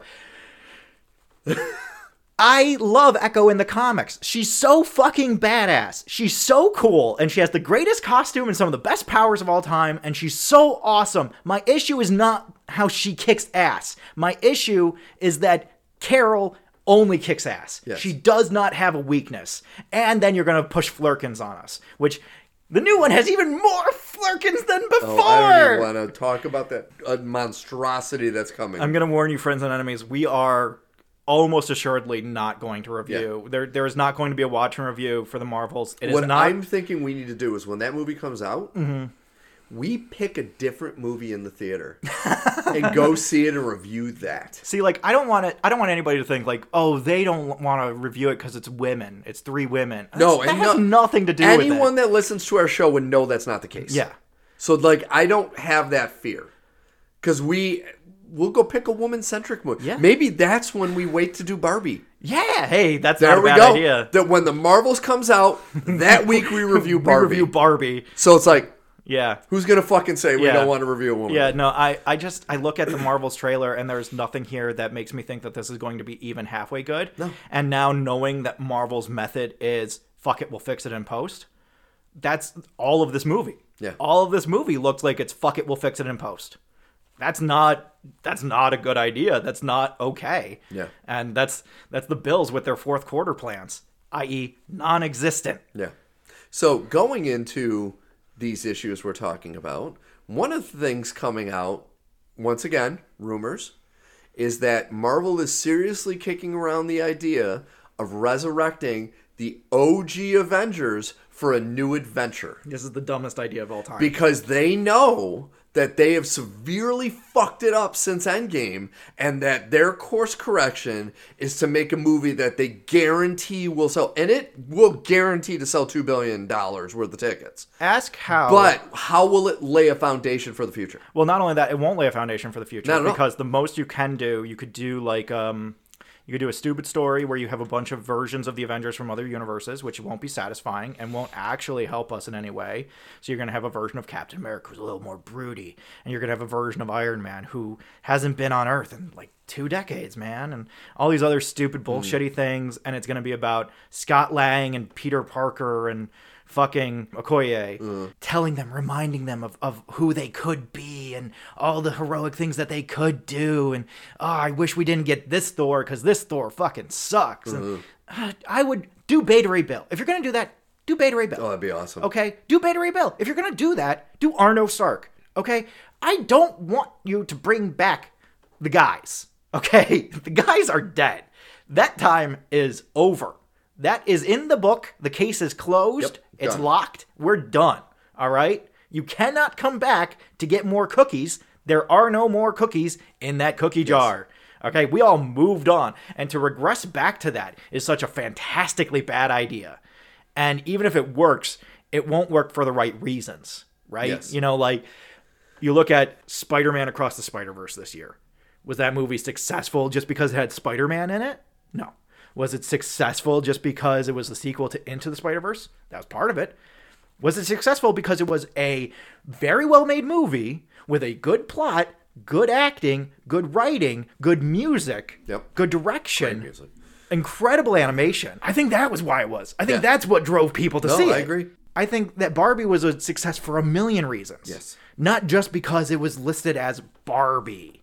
Okay, if anything, that was one of the frustrations, was that people didn't think it was enough Barbie for a Barbie movie. So, bringing back the Avengers is not even a stopgap option. Yeah. This is a fool's errand. This will only fail. This is not a good plan. And the funny part is everyone's like, oh, can you imagine how much they're going to have to pay Robert Downey Jr. to come back? It's like, do you remember how Scarlett Johansson left it with Disney? Mm-hmm. The amount they would have to fucking pay her to come back. And after all the other ones would probably come back for next to nothing because they just, like, Chris Evans has said how much he would love to play the character again. Chris Hemsworth is still Thor. Mark Ruffalo's still the Hulk. Jeremy Renner, who knows What's what condition he doing? he's in. Yeah. After his accident, he's still recovering. Yeah. He's not 100%. Not Yeah. even close to 100%. He might never be 100%. But her... Do Young Avengers then. Like, don't bring back the original 6. This is such a bad idea. It's such a terrible idea. This is such a bad idea. I really hope that this does just fizzle. Yeah. Because they're going to get enough blowback. But unfortunately, there's going to be enough fucking idiots that are no. like, yeah, I need it. I'm sure there's a bunch of people that are so psyched. Oh, yeah. They're so psyched about just the prospect of it. You know, it reminds me of Homecoming. You're so excited about just the prospect that Peter Parker is back in the MCU and he's talking to Iron Man. Yeah. And you don't fucking care how bad the movie is around it. You don't think about that shit. You don't care. That is not on your mind because you're so entranced with Peter's talking to Iron Man and Iron Man is giving Peter advice and he wanted him to be better and oh my God. Yeah. And I'm just sitting here like, why the fuck would Peter care what Tony thinks? Why the fuck would he care what he thinks? Like, I've read comics where he would care, and then that Peter dies the next issue, okay? The Peter Parker that I know is constantly needling Tony, constantly getting under his fingernails, just always obnoxious. And that's just their relationship, is that they love each other, and it's very I don't want to say contentious, but it's one of those relationships where Tony says, don't do that. And Peter says, I'm going to do it all the time. Yeah. With stupid references to old movies. Well, that's what they ended up doing. Fucking... But they could have done something great. I still say, how great would it be if every time there was a movie reference, take that out, strip it, get it out of here. Instead, it's a conversation between Peter and Tony about Peter's determination to call Tony boss, which is canonical to the comic books, and drives Tony up a fucking wall, which is canonical to the comic books. And so every time they have that conversation, every time he's like, oh, but that movie, oh, but that time. Instead, it's, leave it to me, boss. I told you, don't call me boss. Whatever, boss, I got it. I'll take care of this giant guy, bam, punched in the face, you know? And then when he's dying on Titan, and Peter just looks up at Tony, he says, Tony, I don't want to go. I don't want to go. And he's not calling him boss anymore. And he knows what's happening. Oh my fucking God. That would have had so much more impact. But no. But no. We have to be fucking stupid. All right, so kind of rolling into this, we're going to save the big explosion for last. Yeah. The second biggest news that came out is that there was serious consideration once again with Jonathan Majors' issues that Kang was going to be replaced by Doctor Doom as the big bad going forward for this cycle. Which isn't a terrible idea. It isn't, but they would had to have pushed the Fantastic Four movie out. Oh, 100%. Like right away. Like right away. They would have... And they would have scrapped the entire second season of Loki. Yeah. There's no way they could have shown a second of that. No. And like there's some presence for this in comics. You could look at... I almost called it the Legion of Doom. It's not the Legion of Doom. It's the Council of Doom. The Legion of Doom is an entirely different thing. Yeah. The Council of Doom, you could do like a thing where Doctor Doom in one universe, because it just takes one Doctor Doom, breaks into Kang's Council of Kangs and basically just kicks them all out and replaces it with a Council of Doom. And so you have that moment at the end of Ant-Man of like, oh, it's all these Kangs. And then the next time we see it, it's like, that was like 2 weeks ago, and then this sociopath from Latveria came in and fucking just wrecked shop with his magic and his technology. It was bad news. And now he wants to condense all the universes into one universe, because that's the one where his mommy's alive and not enslaved to the devil. Look it up. That's a deep dive. Yeah, so I don't know. That would have been interesting. I would have almost gotten excited for them. It's kind of like when they said, oh, Matt Smith might play Reed Richards. And I'm like, you already cast John Krasinski as Reed Richards. I know. You had your chance. I'm not following you down this rabbit hole. No. Oh, but Eddie might be Johnny Storm. That's a great concept.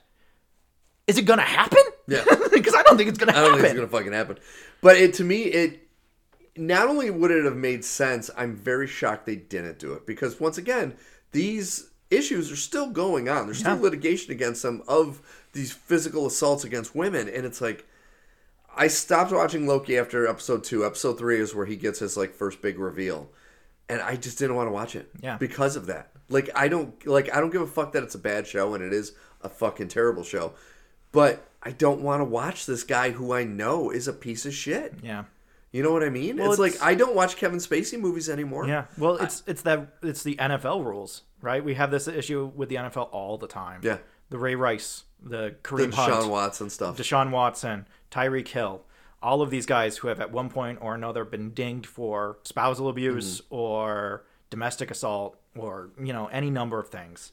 When Alvin Kamara got suspended for assault, I was grateful that it at least was against a man in a bar. Yeah. I was like, okay, at least he didn't beat up his girlfriend. Yeah, I still never, out of all of them, I never got the Ray Rice one because it's on video of him clocking this woman and knocking her ass out. Yeah. It's like, dude. What do you think? Like, you can maybe, in some universe, get away with it's just an allegation, it's he said, she said.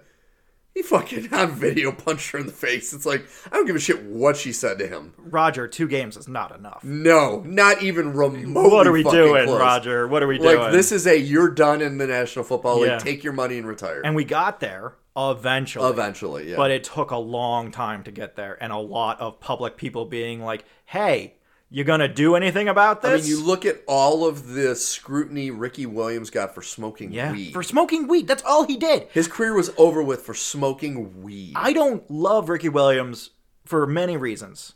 right? Yes. He is responsible for one of my favorite moments of all time watching a football game, which was his frozen dreads coming out of his helmet when he got tackled and his dreads broke because he was playing Buffalo and he fucking got just beat and his dreads broke because it was so cold. And I was like, that's a fucking great goddamn moment. But going back and looking through his history, I'm like, man, I'm Ricky Williams, man. I am right in that boat of just like, I don't want to deal with this shit.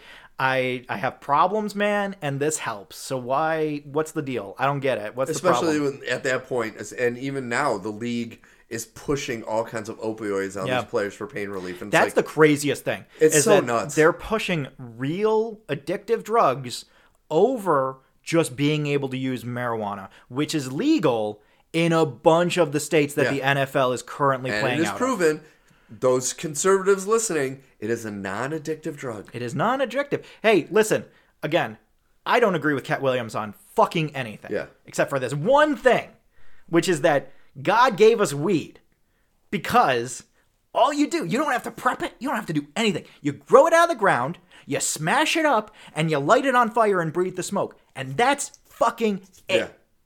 There's none of this toxicality. There's none of this byproduct. There's none of this making it. There's no tar. There's none of this other junk in there. It's just leaf, light, breathe, done.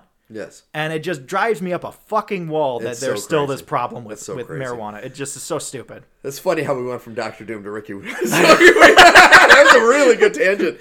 All right, so we got to get to the big one before we get to NFL. Echo trailer came out. And this is what I thought when I watched the trailer. Marvel's going to do it to me because the trailer, when I watched it, I thought, you know what? It kind of looks dark. It doesn't look bad. I kind of liked it. Looked like the Vincent D'Onofrio from the Netflix Daredevil show. Yeah.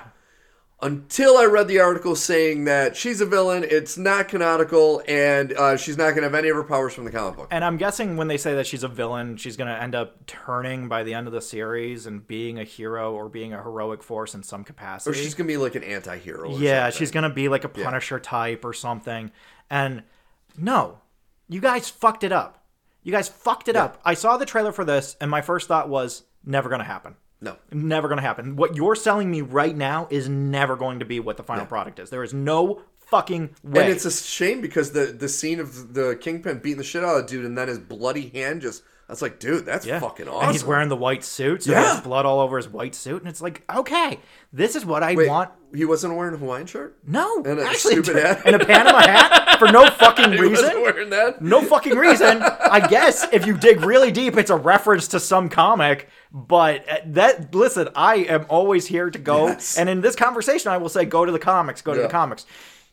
There are some moments where you don't go to the comics. I'm not convinced we need a clone saga. I don't think we need to do the clone saga. I think we can just kind of sidestep that. We don't need to do it just because it's there. I fucking love Echo.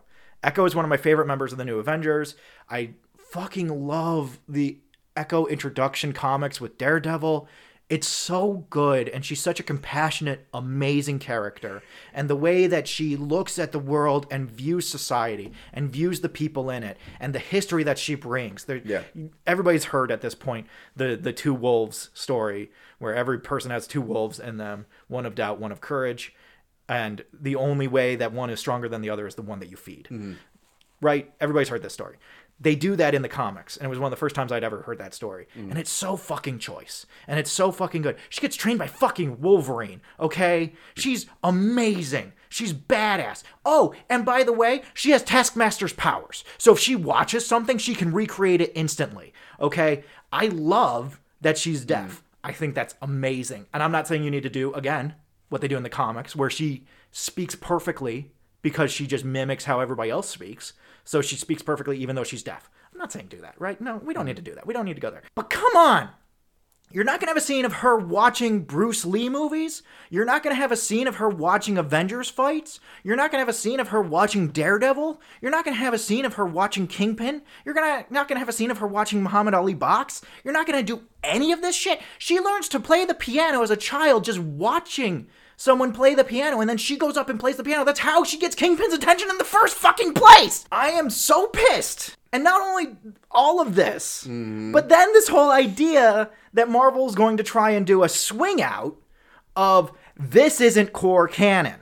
Kind of like what they do with the Joker and the Batman now in the DC universe. But those are still Elseworld stories. Yeah. This takes place in the MCU, but isn't core to anything in the MCU, and maybe doesn't take place in the MCU. It sounds a lot like the Netflix shows and Agents of S.H.I.E.L.D. This definitely takes place in the universe. So there's going to be some actual connection back to the movies. No. But it does take place in the universe? Oh, yeah. Are we going to be able to actually see that in a tangible way at any time? No. Even though this has Daredevil in it, because you see a quick glimpse of him, and he was in Spider-Man Far From Home. Yeah. And it's like, come on. And then they have Or not Far From Home, No Way Home. No Way Home. Yeah. It's the same. They're all the I know, fucking I fucking same. hate They're those all the names. fucking They're same. stupid names. But isn't it funny? Because he came back home. It's so good, isn't it? It's so fucking choice. I can't think about that nonsense. So not only are they doing all of this, and not only are they saying, so now they're getting rid of her powers, they're getting rid of her backstory, they're getting rid of her history. They're saying that she has no connection to the MCU, even though her entire story in the MCU is inextricably connected to the MCU. From Kingpin to her father being killed by Hawkeye, through to all of the everything that she has been through, somehow not going to be connected to the MCU. Which is so fucking stupid. Fucking dumb. Like, what's the point of making this? And then they say, we're doing this for the street level heroes that have less impact on the global and cosmic order. You're so fucking dumb. You're so Have you never heard of a hand ninja? Have you never heard of Luke Cage and his various run-ins with people? How about Jessica Jones and the Purple Man? Yeah. Any of these things? Or are we going to do any of these things? Because last time I checked, Iron Fist was listed as a street-level hero. So is Kung Lung now just not going to be a fucking thing? Yeah. What are we talking about? And you have the opportunity to reboot. I mean, you would have to bring what's-his-face back as Luke Cage. Mike Coulter. He is Luke Cage. He is Luke Cage. Fucking 100%. But you could cast someone new as Iron Fist and do Power Man and Iron Fist! Or bring back Jess Henwick as Colleen Wing, who ends as Iron awesome. Fist and is amazing! Yeah, she's awesome. That was the best thing about Iron Fist, was the end of season 2, when Iron Fist, Danny Rand, was kind of like, I'm not going to be Iron Fist anymore. And in any other situation, I'd be like, this fucking sucks because I like Danny Rand and I don't want him to be ushered away for any reason. But then fucking Colleen Wing steps in, and she has the sword and the Iron Fist powers, and it's so cool. She was badass in that so show. She was so fucking good. She's so good, and you have stuff here. This is all Black Widow to me again. You have it. All of the ingredients are here. Yep. Okay, this isn't some chop challenge where we gave you a fucking durian, and now you got to figure out what you're going to do with that shit. Okay? You have it all here. And it's fucking eggs and fucking flour and sugar and milk. And we're just asking you to make fucking cookies. Yeah. Why are you doing this? Have the cast. You have it You all. already got Charlie Cox. You're gonna get John Bernthal back as Punisher. They keep saying you have Vincent D'Onofrio already in the show. So you have all these people. You're gonna be able to get Kristen Ritter back as Jessica Jones. Yeah. She loved playing the character. You're gonna be able to get Mike Coulter back. You'll probably be able to get Jessica Henwick back because there's the famous thing where she turned down Shang-Chi, which I think who knows if that was the right decision to do the Matrix movie. But she hasn't really done much. So it's like, dude, she'd probably be on board if you're like, dude, you're going to be Iron Fist. You're going to be the main character in the show along with Power Man. She has a thriller coming out later this year. She directed a short film, and she was in Glass Onion. Yeah. And that's really it. All she's been doing.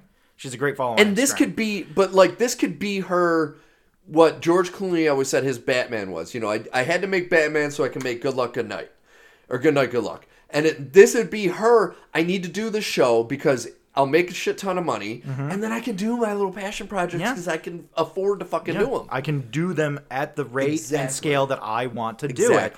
No, I'm so frustrated because you have it. You have it all in front of you, and all you need to do is bring the composite pieces together in a satisfying way with everything leading back to what the comic book fans really love. Daredevil doing the walk of shame wasn't satisfying?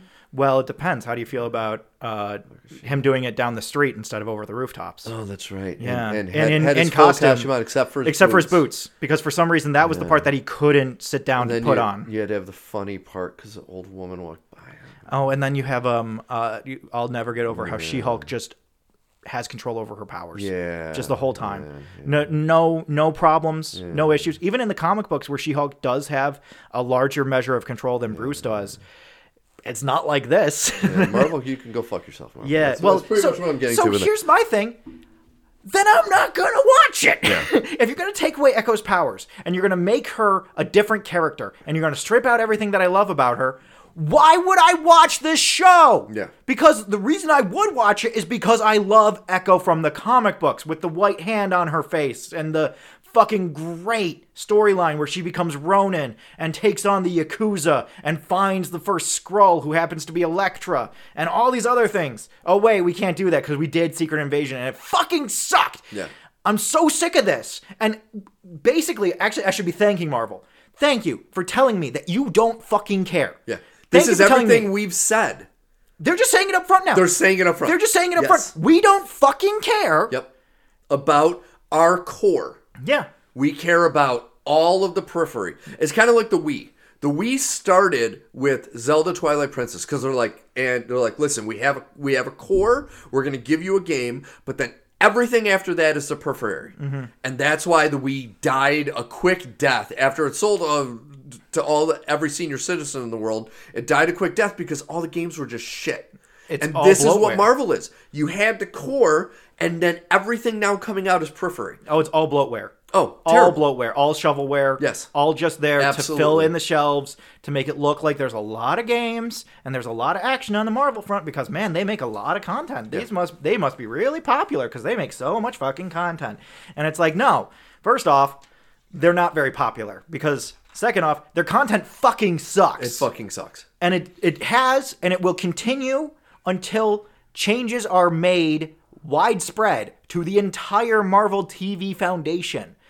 Throwing it into a spin-off of Marvel's Billboard, whatever they're calling it. I don't fucking care what they can call it. Not gonna help. You can call it Marvel Knights. Won't fucking help. And this is the thing that it's going to irritate me about this show. I think from what is put on screen, it's going to be a successful show because it's going to be well made. But that is how they're going to masquerade for those who, unlike us, don't know anything about this character to make it a successful show. Because Secret Invasion sucked, and it sucked in the ratings, and everyone hated it. Loki 2, I don't think it's doing well. Not doing great. It's not doing great, and fucking a lot of people are like, it's too convoluted, it's kind of stupid, I don't fucking give a shit about it, you got a rapist as the bad guy. But now you have this show, and it's like, it's going to be gritty, and it's going to be action. Though. But we know it's not. But here's the thing. If they do it, that's what I'm hoping it isn't. Mm-hmm. Because if it isn't, it'll fail. If they do it gritty, it'll succeed. And that's where they'll be able to say, well, see, we don't have to follow canon. We don't have to. It obviously was a success for us coming out and saying, fuck it, we're just going to use the character's name and change everything about them. Mm-hmm. Kind of AKA Miss Marvel. And that's what terrifies me. Yeah. Because at least now, with the failure of the last couple movies and the last couple shows, they have this little crisis where they're like, are we jumping the shark? Do we need to bring the Avengers back? Oh, you jumped the shark, baby cakes. Exactly. Shark was 200 feet back that way. Yeah, it was, to me, it was really the Eternals was the big jump. That was the jump. But it was like, now it's like, if this is a success, they can use this as a way to keep moving forward. And once again, the content might not be bad as far as just artistically on the screen, but what the character is and how you're bastardizing, that is going to get worse. The jump for me was it began with Taskmaster, which quick tangent. That was pretty fucking quick bad. Tangent. How do you fuck up the same power set twice? Yes. With two entirely separate characters, you fuck it up. They have the exact same power set, and you fuck it up twice. And it's one of the coolest power sets of all time, and it doesn't have lasers, and it doesn't have super strength, and it doesn't have all these other things. It's just really, really perceptive. Yeah. And you fucked it up. And you don't need CGI for it either. Twice! You just need a good stunt person. Twice you did this! Yeah. So that was where, that was the proverbial ramp. Yeah. Then the over the sharks was Trevor Slattery being an actual enforcing character to the plot of Shang-Chi, to the point where he has impactful meaning on the plot to the degree where the ending could not happen without him. Can I be honest? I've actually put that out of my mind. You just reminded me, and it's like a nightmare coming back into my brain. And then Eternals was the cement at the end. You just landed in this wet cement, and you sunk down, and then it froze around you, and you were just like, I'm stuck. This is where I am now. There's nothing left for me now. I'm stuck here, and everything is bad, and I have nothing to hope for anymore. Yeah, and then it was just completely downhill. And then everything from there has just been shit. And, I remember coming into... Except for Werewolf by Night. Yes, but that was one of their spin-offs. And then they found a way to fuck that up too by colorizing it. That doesn't count as core canon, Steve. That was a spin-off. That's true. That might not even take place in the MCU. We don't know. But then once again, they found a way to fuck it up. Yeah. It's like, that thing was impactful because it was in fucking black and white. Yep. You gotta fuck it up. Yep. They don't remember what happened when they tried to colorize the monsters and no one fucking watched it. Because it's like, yeah, the show was great because it was in black and fucking white. Well, Rob Zombie decided he wanted to colorize the monsters. No, we don't talk about that. That never happened. That was a fucking terrible thing. Again, how do you make a mistake twice? Oh my god. Yeah, hiring Rob Zombie to make a movie nowadays is how you make a mistake multiple times. But I just look at this and I'm so frustrated and I have no plans on watching it until I hear new news. Yeah. With this new principle and style of making shows, which is to make television like a normal fucking person does, where you write a script, you give it to somebody, they say, yeah, let's make this, but only do one episode as a proof of concept. You make that one episode, you give it to a studio, and then the studio says yes or no, and then you go on from there, or you do it low budget. That's just the high budget version. There's a low budget version. They're not going to do that because I think Echo comes out in it comes out later this year. Yeah. It comes out really fucking soon. Yeah. Which, again, is another bad sign. Anytime trailers for something drop this close to the actual premiere. Oh, it's January. So it's still only 2 months away. It's not that long. 2 months away. It's not that long. Think about when they premiered the trailers for Loki Season 2. It's coming. It's coming. We've been talking about Loki Season 2 since July. Yeah. You know, and this is really the point. We've been talking about it back and forth for a few weeks now. We are really here. Yeah. We are at the precipice of this far, no further. I can't follow you anymore, Marvel. But like what you said, this is the first time they said the quiet part out loud. Yeah. They officially said. Yeah. They pulled the Republicans and they were just like, nah, fuck all y'all. Yeah.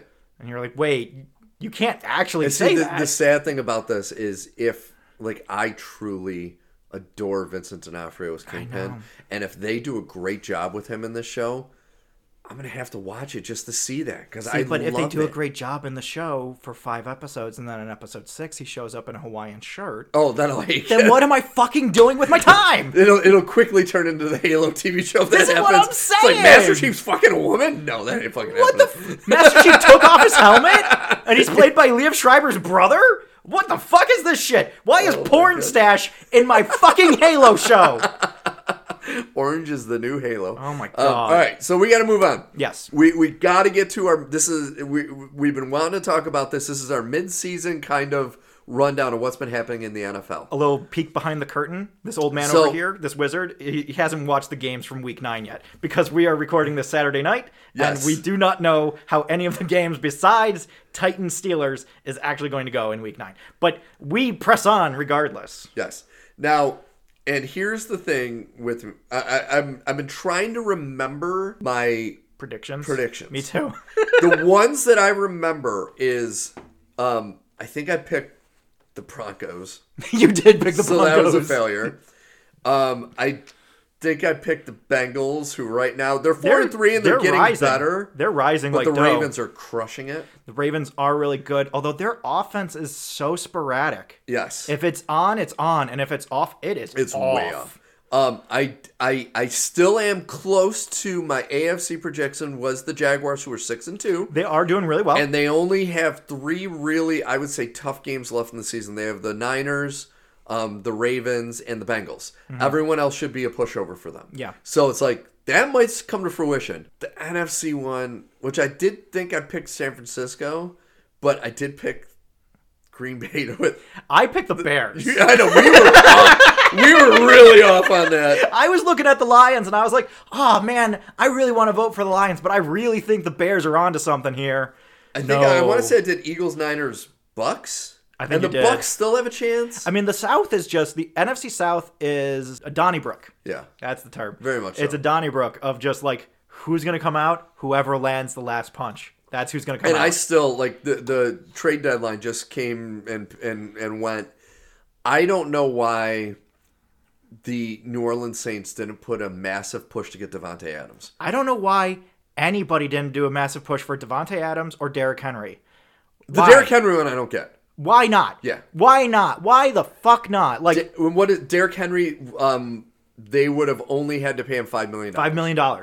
He's a rental. Yeah. He is a low budget rental. And listen, Titans, I'm guessing that the issue is that the Titans were asking for 3 ones. You know, like they were probably asking for way too much.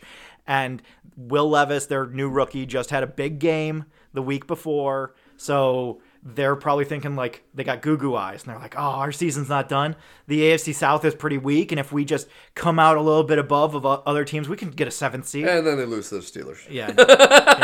Thursday night. Yeah. The Steelers who are, we talked about how the Ravens are sometimes on, sometimes off. The Steelers are often off and occasionally on, but like for 1 or 2 plays a drive. I still don't understand. Like, Mike Tomlin is a wizard. He's a great coach. How are they 5-3? Because their offense reeks shit. It's so fucking bad. It's terrible. Their defense is kind of sporadic. Yeah. Like they're great at some points, Yeah. and then they're not so good. I will say this. Every time I go back and look at previous drafts and I see that TJ Watt was a 20-something pick, I'm just like, God fucking what? Yeah. He's J.J. Watt's brother. What's your concern? Yeah.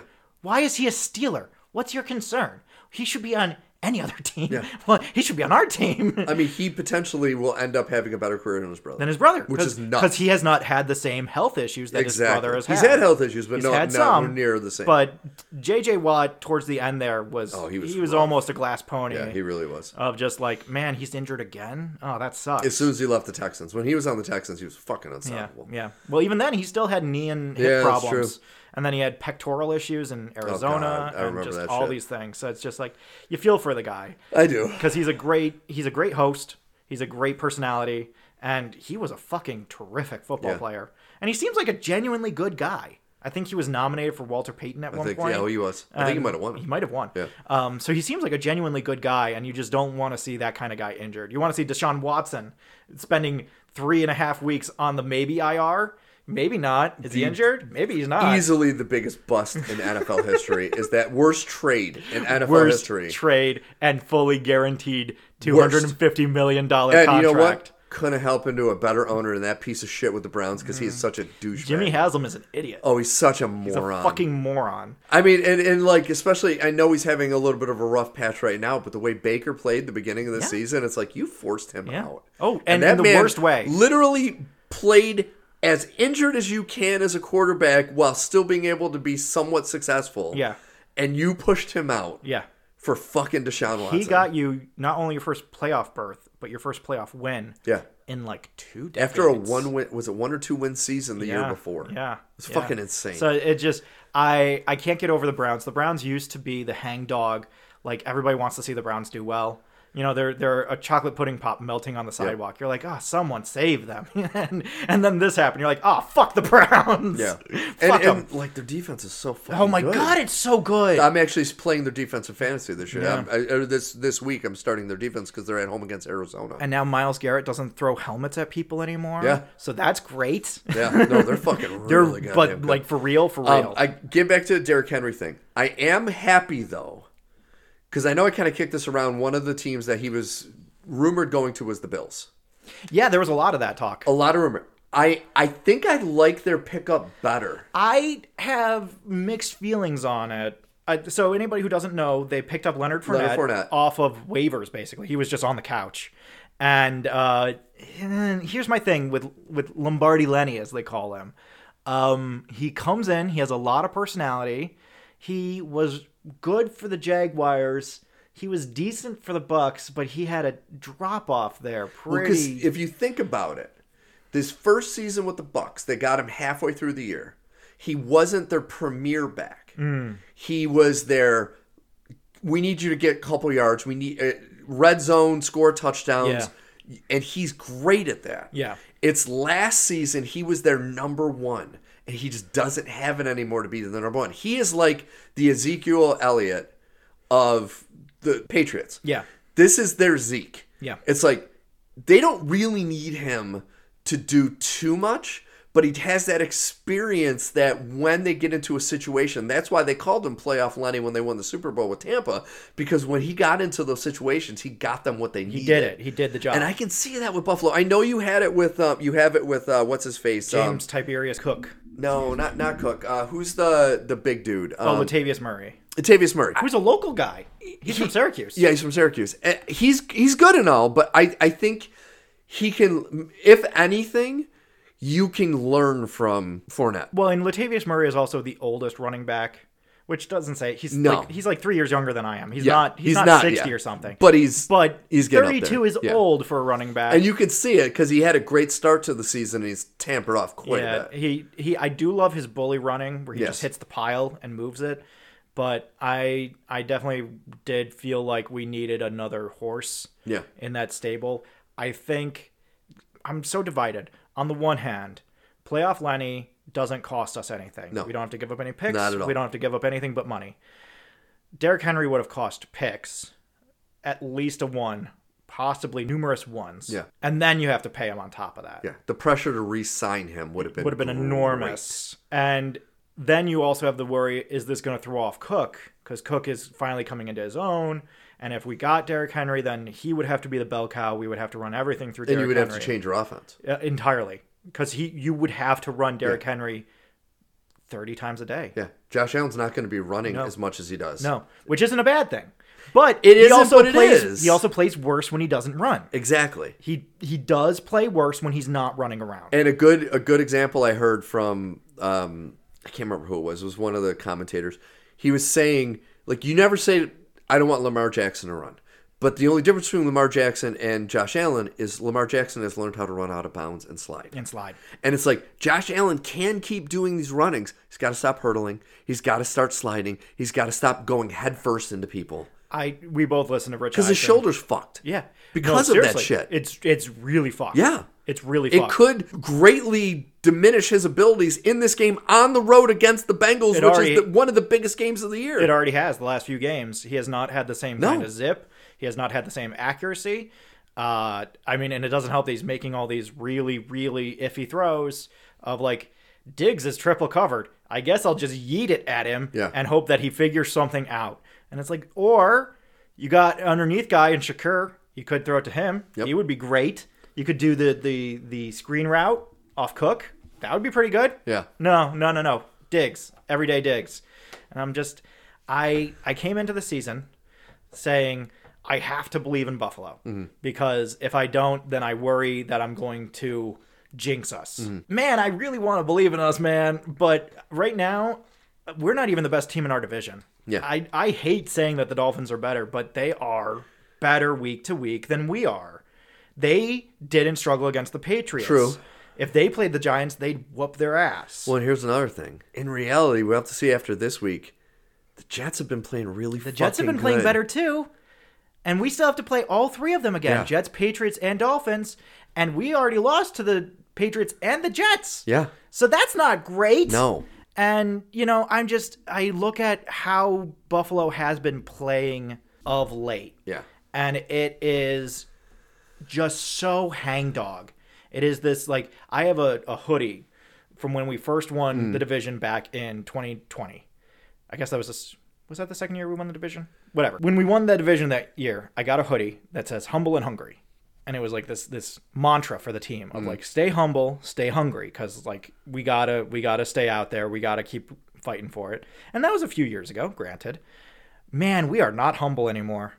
And we make some really bad decisions on both sides of the ball. I love Jordan Poyer. He's one of my favorite players on the team. He has got to stop missling guys after the play is done. Yeah. It is a real problem. That goes to coaching. Yeah. And it's the Bucs game. The Bucs game was just a fucking miserable slog where, like, the beginning of the game, we looked great. We finally came out like a house on fire, getting stuff done, showing offensive prowess, showing that we can run the ball, showing that we can do all these different things. Defense comes out, they're playing hard even though they're injured to goddamn hell and back. Yeah. We get down to the last fucking drive of the game, and we are making this shit count. The Buccaneers had a 75-yard drive, which usually takes maybe a minute or two off the clock. It took 7.5 minutes for them to get 75 yards down the field. Yeah. And most of that was because the Bills would get them to fourth down, force them to turn the ball over on downs, and then have a dumb fucking penalty that gave them a fresh set of downs. And that happened twice. Yeah. And then they almost tied they did tie the game, and then we had to go out and score another touchdown. They almost won the game. If Godwin turned around half a second sooner, they would have lost that game. And that's what I say to anybody who says there should have been a penalty on that play. You're full of shit. You're so full of shit. And this isn't just me as a homer. It's a Hail Mary. You're going to call a fucking penalty on a Hail Mary? We both listen to Rich Eisen. We have respect for Rich Eisen. Rich Eisen went on this whole diatribe about how if it's a penalty in the second quarter, it's a penalty in the fourth quarter. And I'm just sitting here like, and you're willing to put everything in a game on a call, on the goal line, with no time left, on a holding call, because it's a Hail Mary and everybody's arms are everywhere. The only thing I'll give Rich Eisen on this, and this is true, it was one of the most batshit crazy Hail Marys I've ever seen in my life. Definitely. And what made the holding stand out more was because it was such a unique situation where it was literally Godwin and the defender without 10 other players like crowded around them, that I am not disagreeing with you. I agree with you that a holding call, on a Hail Mary, but most times Hail Marys are like 20 players smashing into one another trying to catch a ball. Yeah. This one was a defender and offensive player, and the defender obviously grabbed him as he was trying to turn around to get the ball. And it was so obvious because it was just the two of them without all these people around them. Then get closer so it's not a Hail Mary. I know, but this is the other thing. The terminology, Hail Mary, is a long pass. Yeah. I know they use the term Hail Mary. It's still a pass play in the NFL. Once again, I'm not disagreeing with you. It's a prayer. But I'm not disagreeing with you. You know what it smacks up to me? What? And Joshy Boy, he does this all the time, and it makes me crazy. There's this new fad in the NFL of drawing fouls like it's the fucking NBA. Oh, yeah. There's this new version of charging in the NFL where the quarterback purposely throws it a little behind the defender or a little behind the receiver, or just in a place that the receiver has to be contacted by the defender in order for him to get the receiver to get back to the ball. And then you get an automatic penalty, spot of the foul. Mm-hmm. So you basically completed the pass without having to complete the pass. Patrick Mahomes does this all fucking time. I fucking can't take it. He's so good at it. Yeah. And it drives me up a fucking wall. That's what we're going to do on Hail Marys now. Now we're going to do this shit. And the thing that really turned, because originally I was like, oh, that's definitely a hold. And the thing that turned my mind on that was Keyshawn Johnson was saying any good receiver knows that when you get to like the 2-yard line, you turn to look for the ball. He said Godwin was halfway in the end zone before he started to turn. Mm-hmm. And he said if it was the most perfect Hail Mary pass I've ever fucking seen. It landed at his feet. Yeah, if he would have turned at the 2-yard line to see where that ball was, he caught that pass. Oh yeah. And that game is done because they would have kicked the extra point. And it's a legitimate win. It's not like a he said, she said. That's a legitimate win. I think the reason Buffalo got so much shit is because of the Giants game the week before. This is exactly what I was about to say, was that Rich Eisen cited that Giants play where Darren Waller gets held. To which I say, that was on the fucking goal line. Yes. And Baker was at his own 40. This reminds me of like the Dennis Rodman thing in basketball. He would kick a reporter in the groin like he did in that one. Then the next game, the littlest thing he would do, people would be like, oh, blah, blah, blah, blah. He's out of control. Because the first thing, and I understand why they didn't throw the second flag in the Giants game, because they threw a flag the play before because it was holding. And it really was, though, 2 holdings in a row. But they were like, I can't do it twice in a row. Rip Johnson, Taron Johnson is my boy, and I love him. But you gotta fucking stop. Dude's gotta stop holding. I think all 3 plays were on Taron Johnson. Yeah. And you gotta fucking stop. You gotta stop. We got Rasul Douglas. That's gonna help a fucking lot because Taron Johnson is a rusher more than a pass protector. Yeah. He's a nickel corner or a nickel safety. So he's more about rushing than he is about coverage. He's more of a mid-lane cover guy, which is why he gets fucking beat and has to hold people. I love Rip Johnson. Yes. This is not me denigrating him. He's fucking great, and he plays like a champ. Holy shit, stop holding. Yeah. Poyer, stop bombing guys after the play is done. It's Ed Oliver, stop fucking talking and getting people to start fights. Yeah. Just fucking all of you. Reel it in. Yeah. Get your emotions There's under no control. discipline. There's no none. fucking discipline. I've seen less. When Rex Ryan was the coach, oh, well, that's zero different. discipline in the that's entire Rex Ryan. state of New York. But I look at this and it's going to cost us a game. It's already cost us games. It's going to cost us more games. It's like going to England the Friday before a Sunday morning game and being like, man, why are we so fucking tired? I don't fucking know. Maybe you should have shown up on Tuesday. Yeah. Which still blows my mind with fucking Kansas City. They flew in yesterday to Germany. They're going to get their asses handed to them. And it's like, didn't you learn the two teams? Because the Ravens, when they flew in on Friday, got their butts kicked. And then the fucking Bills fly in and get their butts. It's like, dude, are you that What fucking are you stupid? thinking? They had a Halloween party. Oh. They had a team Halloween party. Oh, well, that's much more important. That they had to go to. That's much more important. It's so much more important. I'm sure that they don't have Halloween in beer gardens in Germany. I know, That's seriously, definitely not Jesus something Christ. that you want to do. So I'm going to stick with my Jaguars pick. Yeah.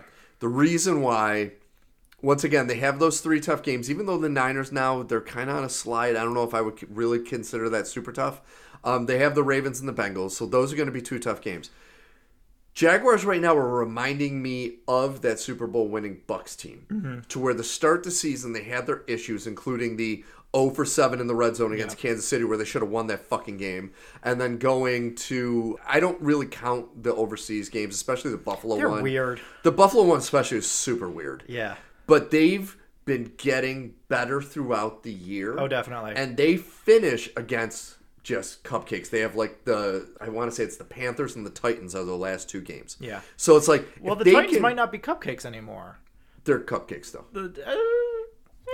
I think they're cupcakes. We're gonna see. I am reminded of the Titans of 2019 when they made that late run and got all the way to was it the championship game? I think it was the championship game that they got to against the Chiefs. Yeah. But they like beat the Ravens and they beat either the Bengals or somebody else. But anyway, they had a great run and nobody thought they had it in them. And I kind of look at this Titans team and I think that they could do something similar. I think the big thing for me is both the AFC and NFC South are such polarized divisions. Yeah. In terms of like anybody could be good on any given week. And so the Falcons are currently leading. They have a terrible quarterback that they finally benched. So now I love Taylor Heineke. Taylor Heineke is in. Did you see his Halloween costume? He had his girlfriend dress all in black and she had headlights on her boobs and he dressed as a deer. And I'm like, that is Taylor Heineke. That's pretty good. That is so him, but that's so that dude. That's pretty good. So I think he's going to do well in Atlanta. They have a ton of fucking weapons. Yes. And Desmond Ridder was really the biggest thing that was holding them back. But then I look at the AFC South, and it's just like, it's a melee over there. Because like you have Gardner Minshew doing Gardner Minshew things in Indianapolis. You have the Titans trying to recongeal themselves. Yeah. And then you have D'Amico Ryans and CJ Stroud just fucking playing with their hair on fire in Houston. Like, I honestly think Houston could make a wild card bid before the end of the year. I think his inexperience is going to come back. It's going to come up to bite him. But like, I'm looking at the Jaguars. This game this week is... Oh, it's not this week. They have a bye this week. So the following week, November 12th, is the home game against the Niners. And then they have a home game against the Titans. Their road game is against the Texans. So that could be, like you said, but that's their road game is against the Texans. Home against the Bengals, road against the Browns, home against the Ravens, road against the Bucs, home against the Panthers, road against the Titans. So their tough games are home games. Yeah. So that's where I'm thinking they really could win out the rest of those games. And if they do, because I think Kansas City's going to lose another one. And if they win out, that means that they did beat the Jaguars. So it really would be, did Miami win out? Or is it just them? Because they still only have the 2 losses. Yeah. So, and I'm sorry, but you get the number 1 seed, and it means a lot more now. It means a ton. It means a ton. Especially you have that, I love quarterback. What the fuck? For the Jaguars? Yeah. Trevor Lawrence. Trevor Lawrence, thank you. I'm sitting there. My mind literally just went blank. Trevor Lawrence is awesome. Even though he has the pretty boy hair, he's like this weird hybrid of like what Tom Brady was of like in the pocket quarterback, but then kind of like an Aaron Rodgers where he can run. If he wants to. He's not even though he's not going. Even though his knee was fucked up last game against the Steelers, and he did find a way to run, which blew my mind. Yeah. He's the quarterback that he's kind of got the Brett Favre in him, where he can fuck up constantly and still come back. Like the playoff game last year, where he threw 4 interceptions in the first half and came back to win the fucking game. Yeah. And it's like, not a lot of quarterbacks have that in them. Yeah. Where you can come back after really fucking up. See, we're gonna have a tough road to hoe. The Bills have the toughest road to hoe. I'm looking at the Dolphins' schedule. So you got the Chiefs this week. They have the Raiders, who just fired their head coach and their GM and their offensive coordinator. Remember this. The Chiefs this week, which is technically a road game, but they're both in Germany. Yeah. So it's like... Which, again, NFL, because the Bills have to go to Kansas City. I just want to thank you again, NFL, for taking one of our home games and putting it in England. Yeah. That was... so cherry. And then to come out and say, well, but we wanted to see what would happen. If one team stayed over a whole week and then the other team came in midweek, what would happen? What the fuck do you think is going to happen? Yeah. What in the fuck? What's going to happen if I take this sugar and this open flame and I put them together? What could possibly happen if I take this flaming oil and I pour water on it? What could possibly happen? I'm going to slap you. You're so fucking dumb. Yeah. Anyway, the Dolphins play the Chiefs. Then they play the Raiders. Then they play the Jets. That could go either way. Is the Jets a home game or in they're at New York. That's where they could, because they play like shit in cold weather. And not only that, that is the field that will actually rise up and eat your legs. Yes. It'll eat your Achilles. It'll eat your kneecaps. It'll rip out. It is the Dan Campbell of fields. Yeah. It will rip you apart. And if you knock it down, it's just going to get up and take another bite out of you on its way back up. And the fucked up thing is that could be for who is in first place in the game. Well, so I was going to say, so they have the Jets, and then they play the Commanders, who are openly tanking at this point. Absolutely. So that's going to be a win. They play the Titans, but they're in Miami, so that is probably going to be a win. Then they play the Jets again in Miami, but that's going to be their December game, so that's going to be warm. They play the Cowboys in Miami. They play the Ravens in Baltimore, so that could be interesting. That's going to be cold weather. And then they finish against us in Miami. Yeah. And that either could be for the division or simply to make the Bills feel a little better trying to get into the playoffs, or even just being like, hey, next season though, right? Yeah.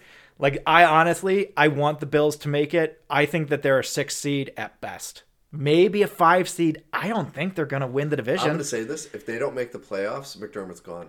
I don't think so. I don't think so, because he has had... I know that they just signed him to extension too, didn't they? And he's had a lot of success, a lot more success than a lot of the other coaches. I look at this as kind of the... when the Browns were looking for Baker Mayfield and had found him, but before they had signed Deshaun Watson, and everybody was like, oh, you got to get rid of Baker. He's holding you back. And all of the analysts were like, are you fucking kidding? The Browns spent 15 years looking for a quarterback. Yeah. They find one, and after 2 seasons, they're like, get us a new one. And I kind of feel that way about McDermott. We spent 17 years in the doldrums. McDermott finally gets us into the playoffs again. And then the first time he has a bad season, get him out of here. But it's not even a bad season. I heard a good statement about him is he's a good quarterback, or a good quarterback. He's a good coach, but he's not good enough to get you over that hump. I think we need a good defensive coordinator that he trusts. You need a better offensive coordinator. Oh my God, we need any offensive coordinator. You got to get rid of fucking Ken Dorsey's got to go. Dorsey's got to go. Dorsey's got to go. Horrible. Yeah, and I thought the offensive coordinator of the Steelers was the worst. Yeah. Dorsey might be the worst. No, Dorsey is just useless. He's dog shit. Because Dorsey will watch James Tiberius Cook run all over a defense. He'll break off a 15-yard run. He'll break off a 7-yard run. He'll break off another 15-yard run. And then Dorsey will be like, let's call 7 passes in a row. And it's like, this is fucking shit. We're not doing anything on offense except for getting 3 and outs when we pass. We are getting first downs on a regular basis when we run. Why the fuck are we passing the ball? And as much as I hate the Chiefs, the one thing they always had is when they saw the weakness of the other team, they put their knife to their throat and fucking just took them out. Yeah. Where Buffalo, and this is what happened with the Bucs game, they had the Bucs on the ropes, and then they were like, let's take our foot off the gas and just coast, and we almost lost the game. That's how the Bills play. The Bills only play 3/4 of a game. They can't. You can either play the last 3 quarters of the game or the first 3 quarters of the game, but you do not play 4 quarters of the game. And it makes me crazy. I've been watching the Bills for 30 fucking years. This has always been their problem. Yeah. They get to a point, they think, we're safe, we don't need to do anything. And then what do you know? The Chargers score 3 touchdowns and Ryan Fitzpatrick throws an interception. Oh my God, we lost the game. Yeah. Why the fuck are we doing this? It's Play so the whole game. It's so infuriating. Play the whole fucking game. Yeah. I'm begging you, play the game. Because the Bills Mafia deserves a championship, and we deserve it from this fucking team. And if I have to look back on this season 5 years from now and think, man, that was the last best chance we had before shit really hit the fan. Well, the one thing Buffalo, above any other team I've ever seen in all my years watching football, is best at, is dangling hope in front of their fans and then pulling it away at the last second. Every time we're facing a team and they're going for a field goal, I always say the same thing. Remember, in Buffalo, it's customary to go wide right. But that's the thing. You think about their Super Bowls. That's the only one that was truly competitive. Oh, it was. All the other ones, they killed the AFC to get to the Super Bowl and then just had nothing. Stop playing. Had nothing. The Super Bowl those years were their fourth against, what was it, 1 Washington, 2 Cowboys? Cowboys, back-to-back Cowboys. And it's like those 3 Super Bowls were their fourth quarters. What are the highlights of those Super Bowls? Thurman Thomas losing his helmet. Don Beebe running the length of the field to strip sack, or not strip sack, but to knock the ball out of Leon Lett's hand. Yep. That's it. That's it. So I will say this from my side. I think right now, divisionally, we're going to get Kansas City is definitely going to win the West, because who's going to rise up? The Chargers? No, they're not going to fucking do it. They're coached by Brandon Staley. They are incapable of actually winning a division. I think the Ravens are going to keep their hold on the North, but I would not be surprised if Cleveland, if they can get some consistent quarterback play, maybe not from Deshaun Watson, and the defense holds up, I think that they can really actually make some hay. I think the Bengals are on the rise. I don't believe in the Steelers, though. I think that they're going to drop off here on the second half of the season. I just read something. I decided to look on ESPN just to see if there's any news. Yeah. You dodged a fucking bullet. The Jets were super close to getting Devontae Adams before the trade deadline. Oh, my God. To reunite him with Aaron Rodgers. Jesus fucking Can you imagine him and Garrett Wilson on the other side? Even with Zach Wilson throwing the ball. And Lazard and fucking Cobb. Yeah. Oh, my God. You dodged a goddamn bullet right there. Oh, my God. That would have fucking propelled That would have been it. We would have been third in the division. Yeah. It would have been like Easily. we would have gone to see the Patriots and been like, hey, how's it going at the bottom of the barrel? Because now we live down here too. And then we would have had to... Can you imagine that shit? Fucking God.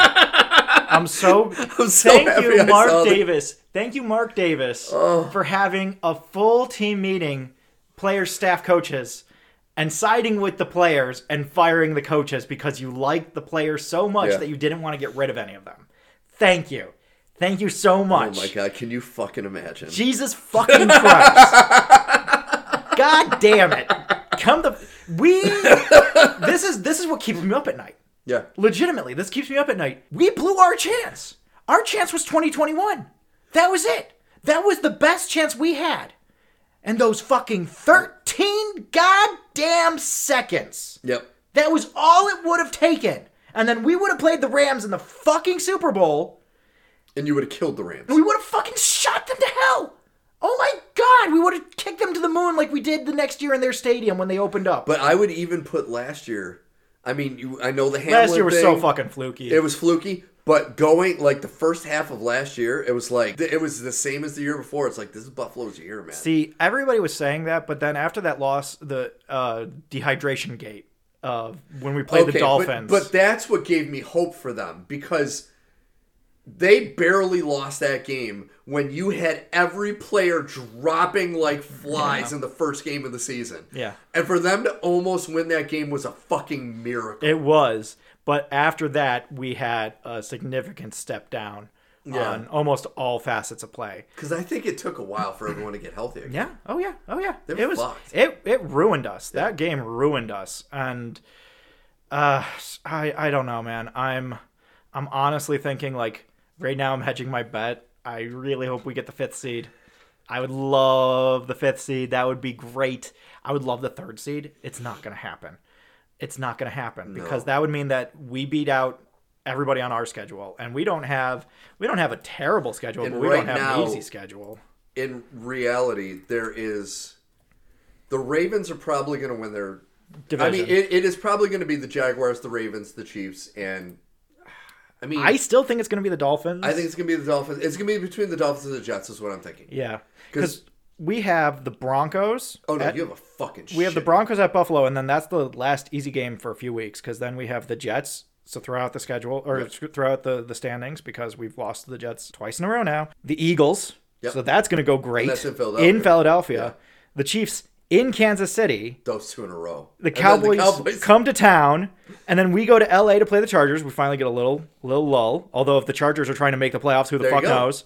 Patriots, who we already lost to, and the Dolphins. Yeah. And so it's just like... No, I mean... We have to win out every one of those games and hope that the Dolphins lose out every one of their games. Or not everyone, but a lot of those games. Like, we have to hope that the Commanders are suddenly going to get all eye of the tiger and beat the Dolphins. We have to earnestly hope that happens. See, and this is where I'm not being pessimistic. I'm trying to, and I don't want to say this. With the way Allen's shoulder is, going into cold weather games now, he's going to get stiff. Dude, that schedule, I don't know if they're going to make the playoffs. I am seriously concerned. Because there's a good point that was made by a friend of mine at work. There's going to be a very good team in the AFC that's not going to make the playoffs because there's so many really good teams. Oh, yeah. I mean, we were going through the divisions, and I already said the Browns could make it. The Bengals could make it. The Ravens probably will make it. The Jaguars probably will make it. The Texans could make it. The Titans could make it. The Steelers could make it. The Chargers could rebound a little bit here. The Raiders could find some fire after getting rid of Josh McDaniels and all this other nonsense. Yep. There is no clear-cut win. We could lose to the Broncos. It's entirely possible that we lose to the Broncos. Their defense is fucking insane. That defense is terrible. And also, the Giants' defense, also not great. Yeah. Guess what? We just about lost to the Giants. We basically lost in every way besides on paper. 3-game stretch of having to play the Eagles and the Chiefs on the road. Yeah. Back to back. Back to back. And then, say worst case scenario, they lose both those games.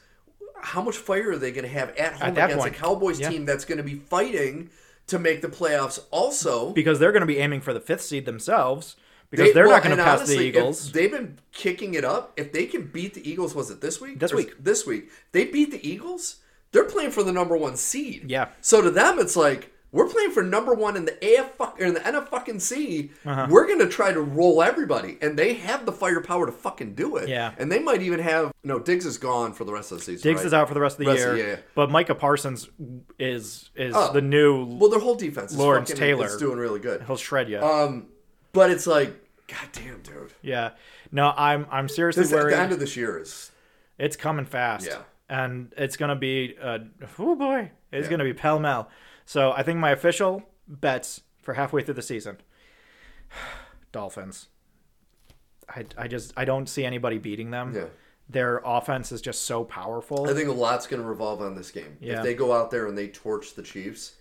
I think they're going to just cruise the rest of the season. Frankfurt Field, if you wanted to just kind of tickle Tyreek Hill's Achilles, maybe, or Jalen Ramsey. Could you knock out Jalen Ramsey's knee? Maybe just take that out? I'm on a 1-game losing streak in fantasy. I need Tyreek Hill to put up 280 I need Tyreek Hill to not put any points on the board for the next 6 weeks, Steve. Okay, that's what I need. But see, here's the thing, and this is what I remember during like the Patriots' heyday. Bills fans would say the same things about teams that it's like, no, you want the Patriots to lose. Same thing with the Chiefs. Because, yeah, the Dolphins are the Dolphins, and you have to hate the Dolphins, but the Chiefs, until you take them out, the same as with the Patriots, you're going to have that issue that if you have to go to Kansas City for the playoffs, you're going to fucking lose. Oh, yeah. Because you might beat them in the regular season on occasion, but you can't fucking... It's a psychological thing now. My dad talks about all the teams where the way that the Bills found success in the early 90s was that they finally started building teams to beat the conference rivals that they had that kept on knocking them out of the playoffs.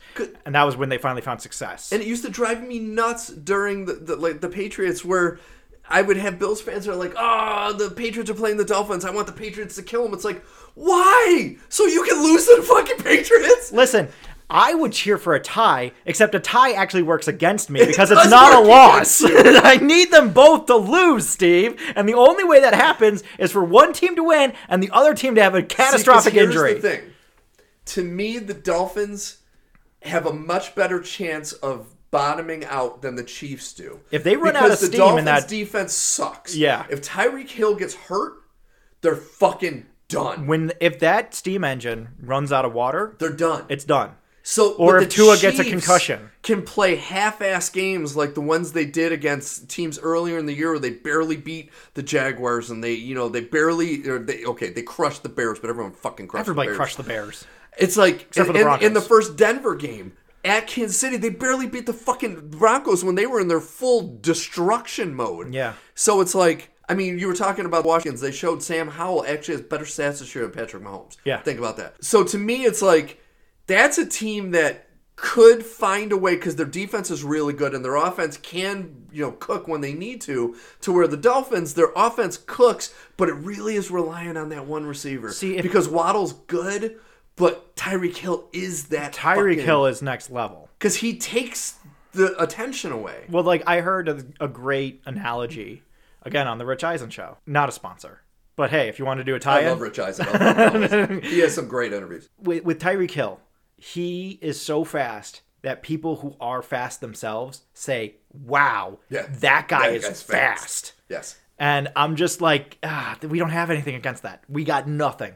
We have nothing that we can do against that. And I know that if you break down the Dolphins' offense, it's a lot of dinks and dunks, and then that loosens up things for down the field, and that's really where the speed kills you in the end. I get it. But here's the thing. So we're the Patriots. Yeah. And we fucking couldn't figure out that Rubik's Cube for so long.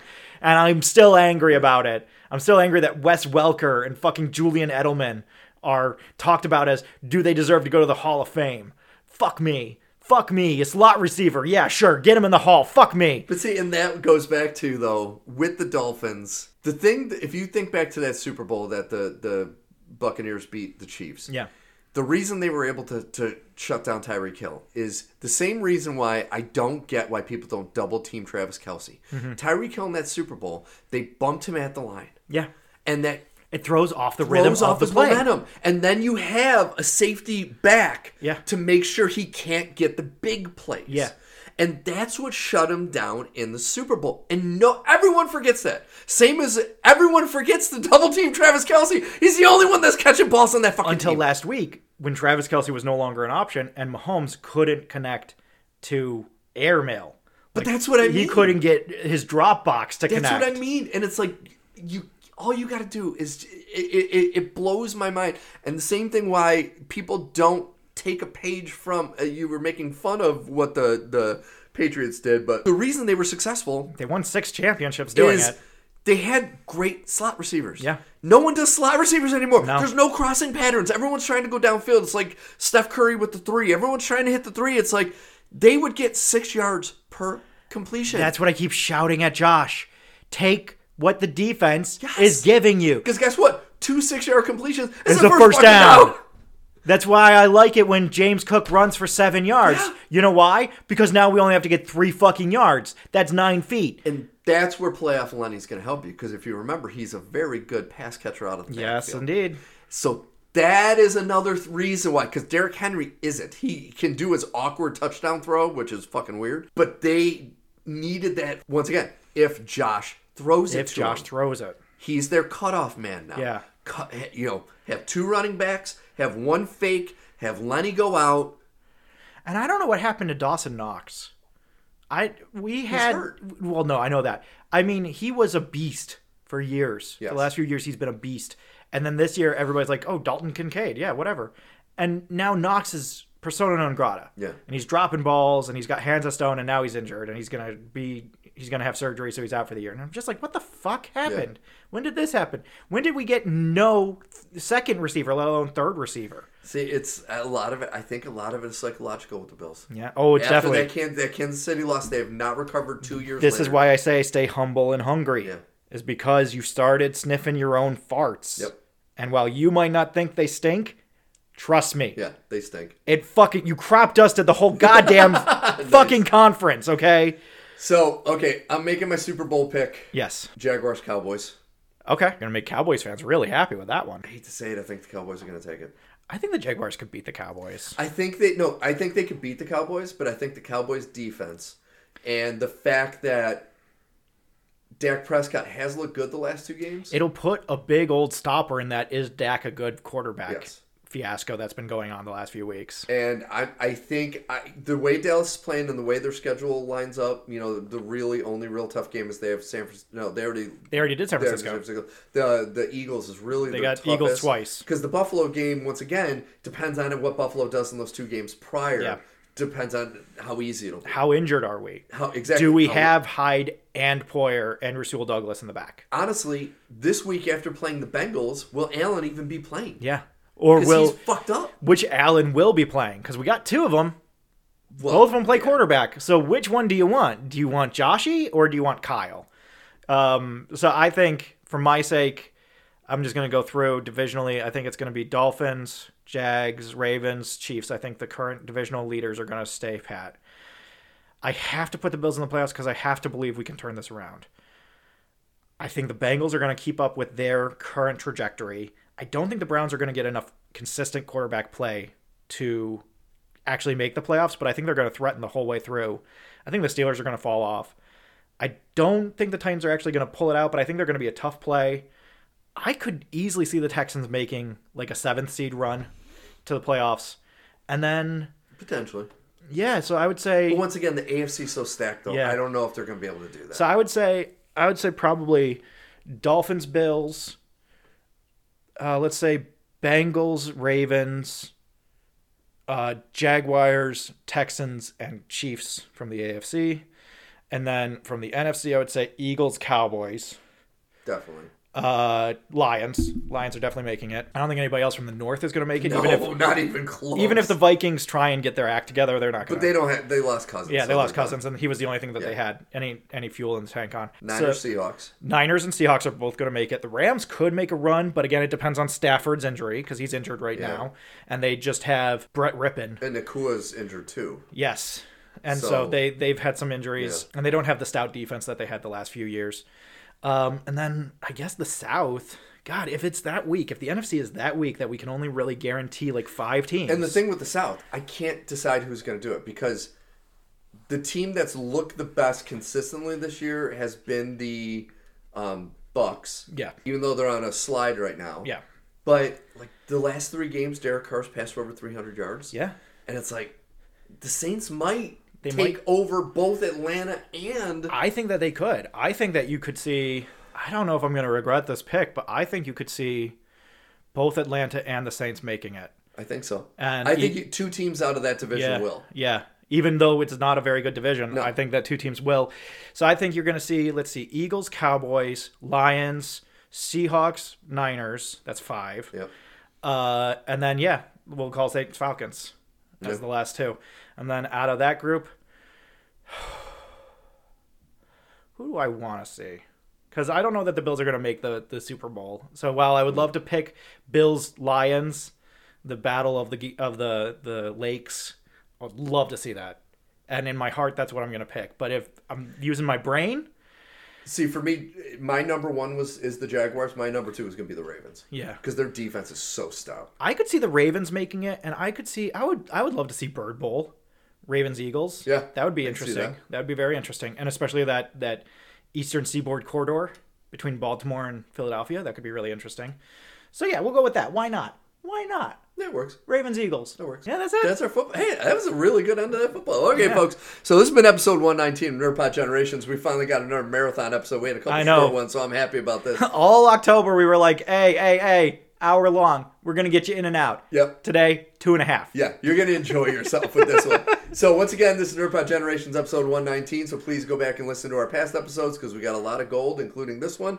If you have friends that want to listen to great podcasts, make sure to let them know they can find us on Spotify and Apple Podcasts.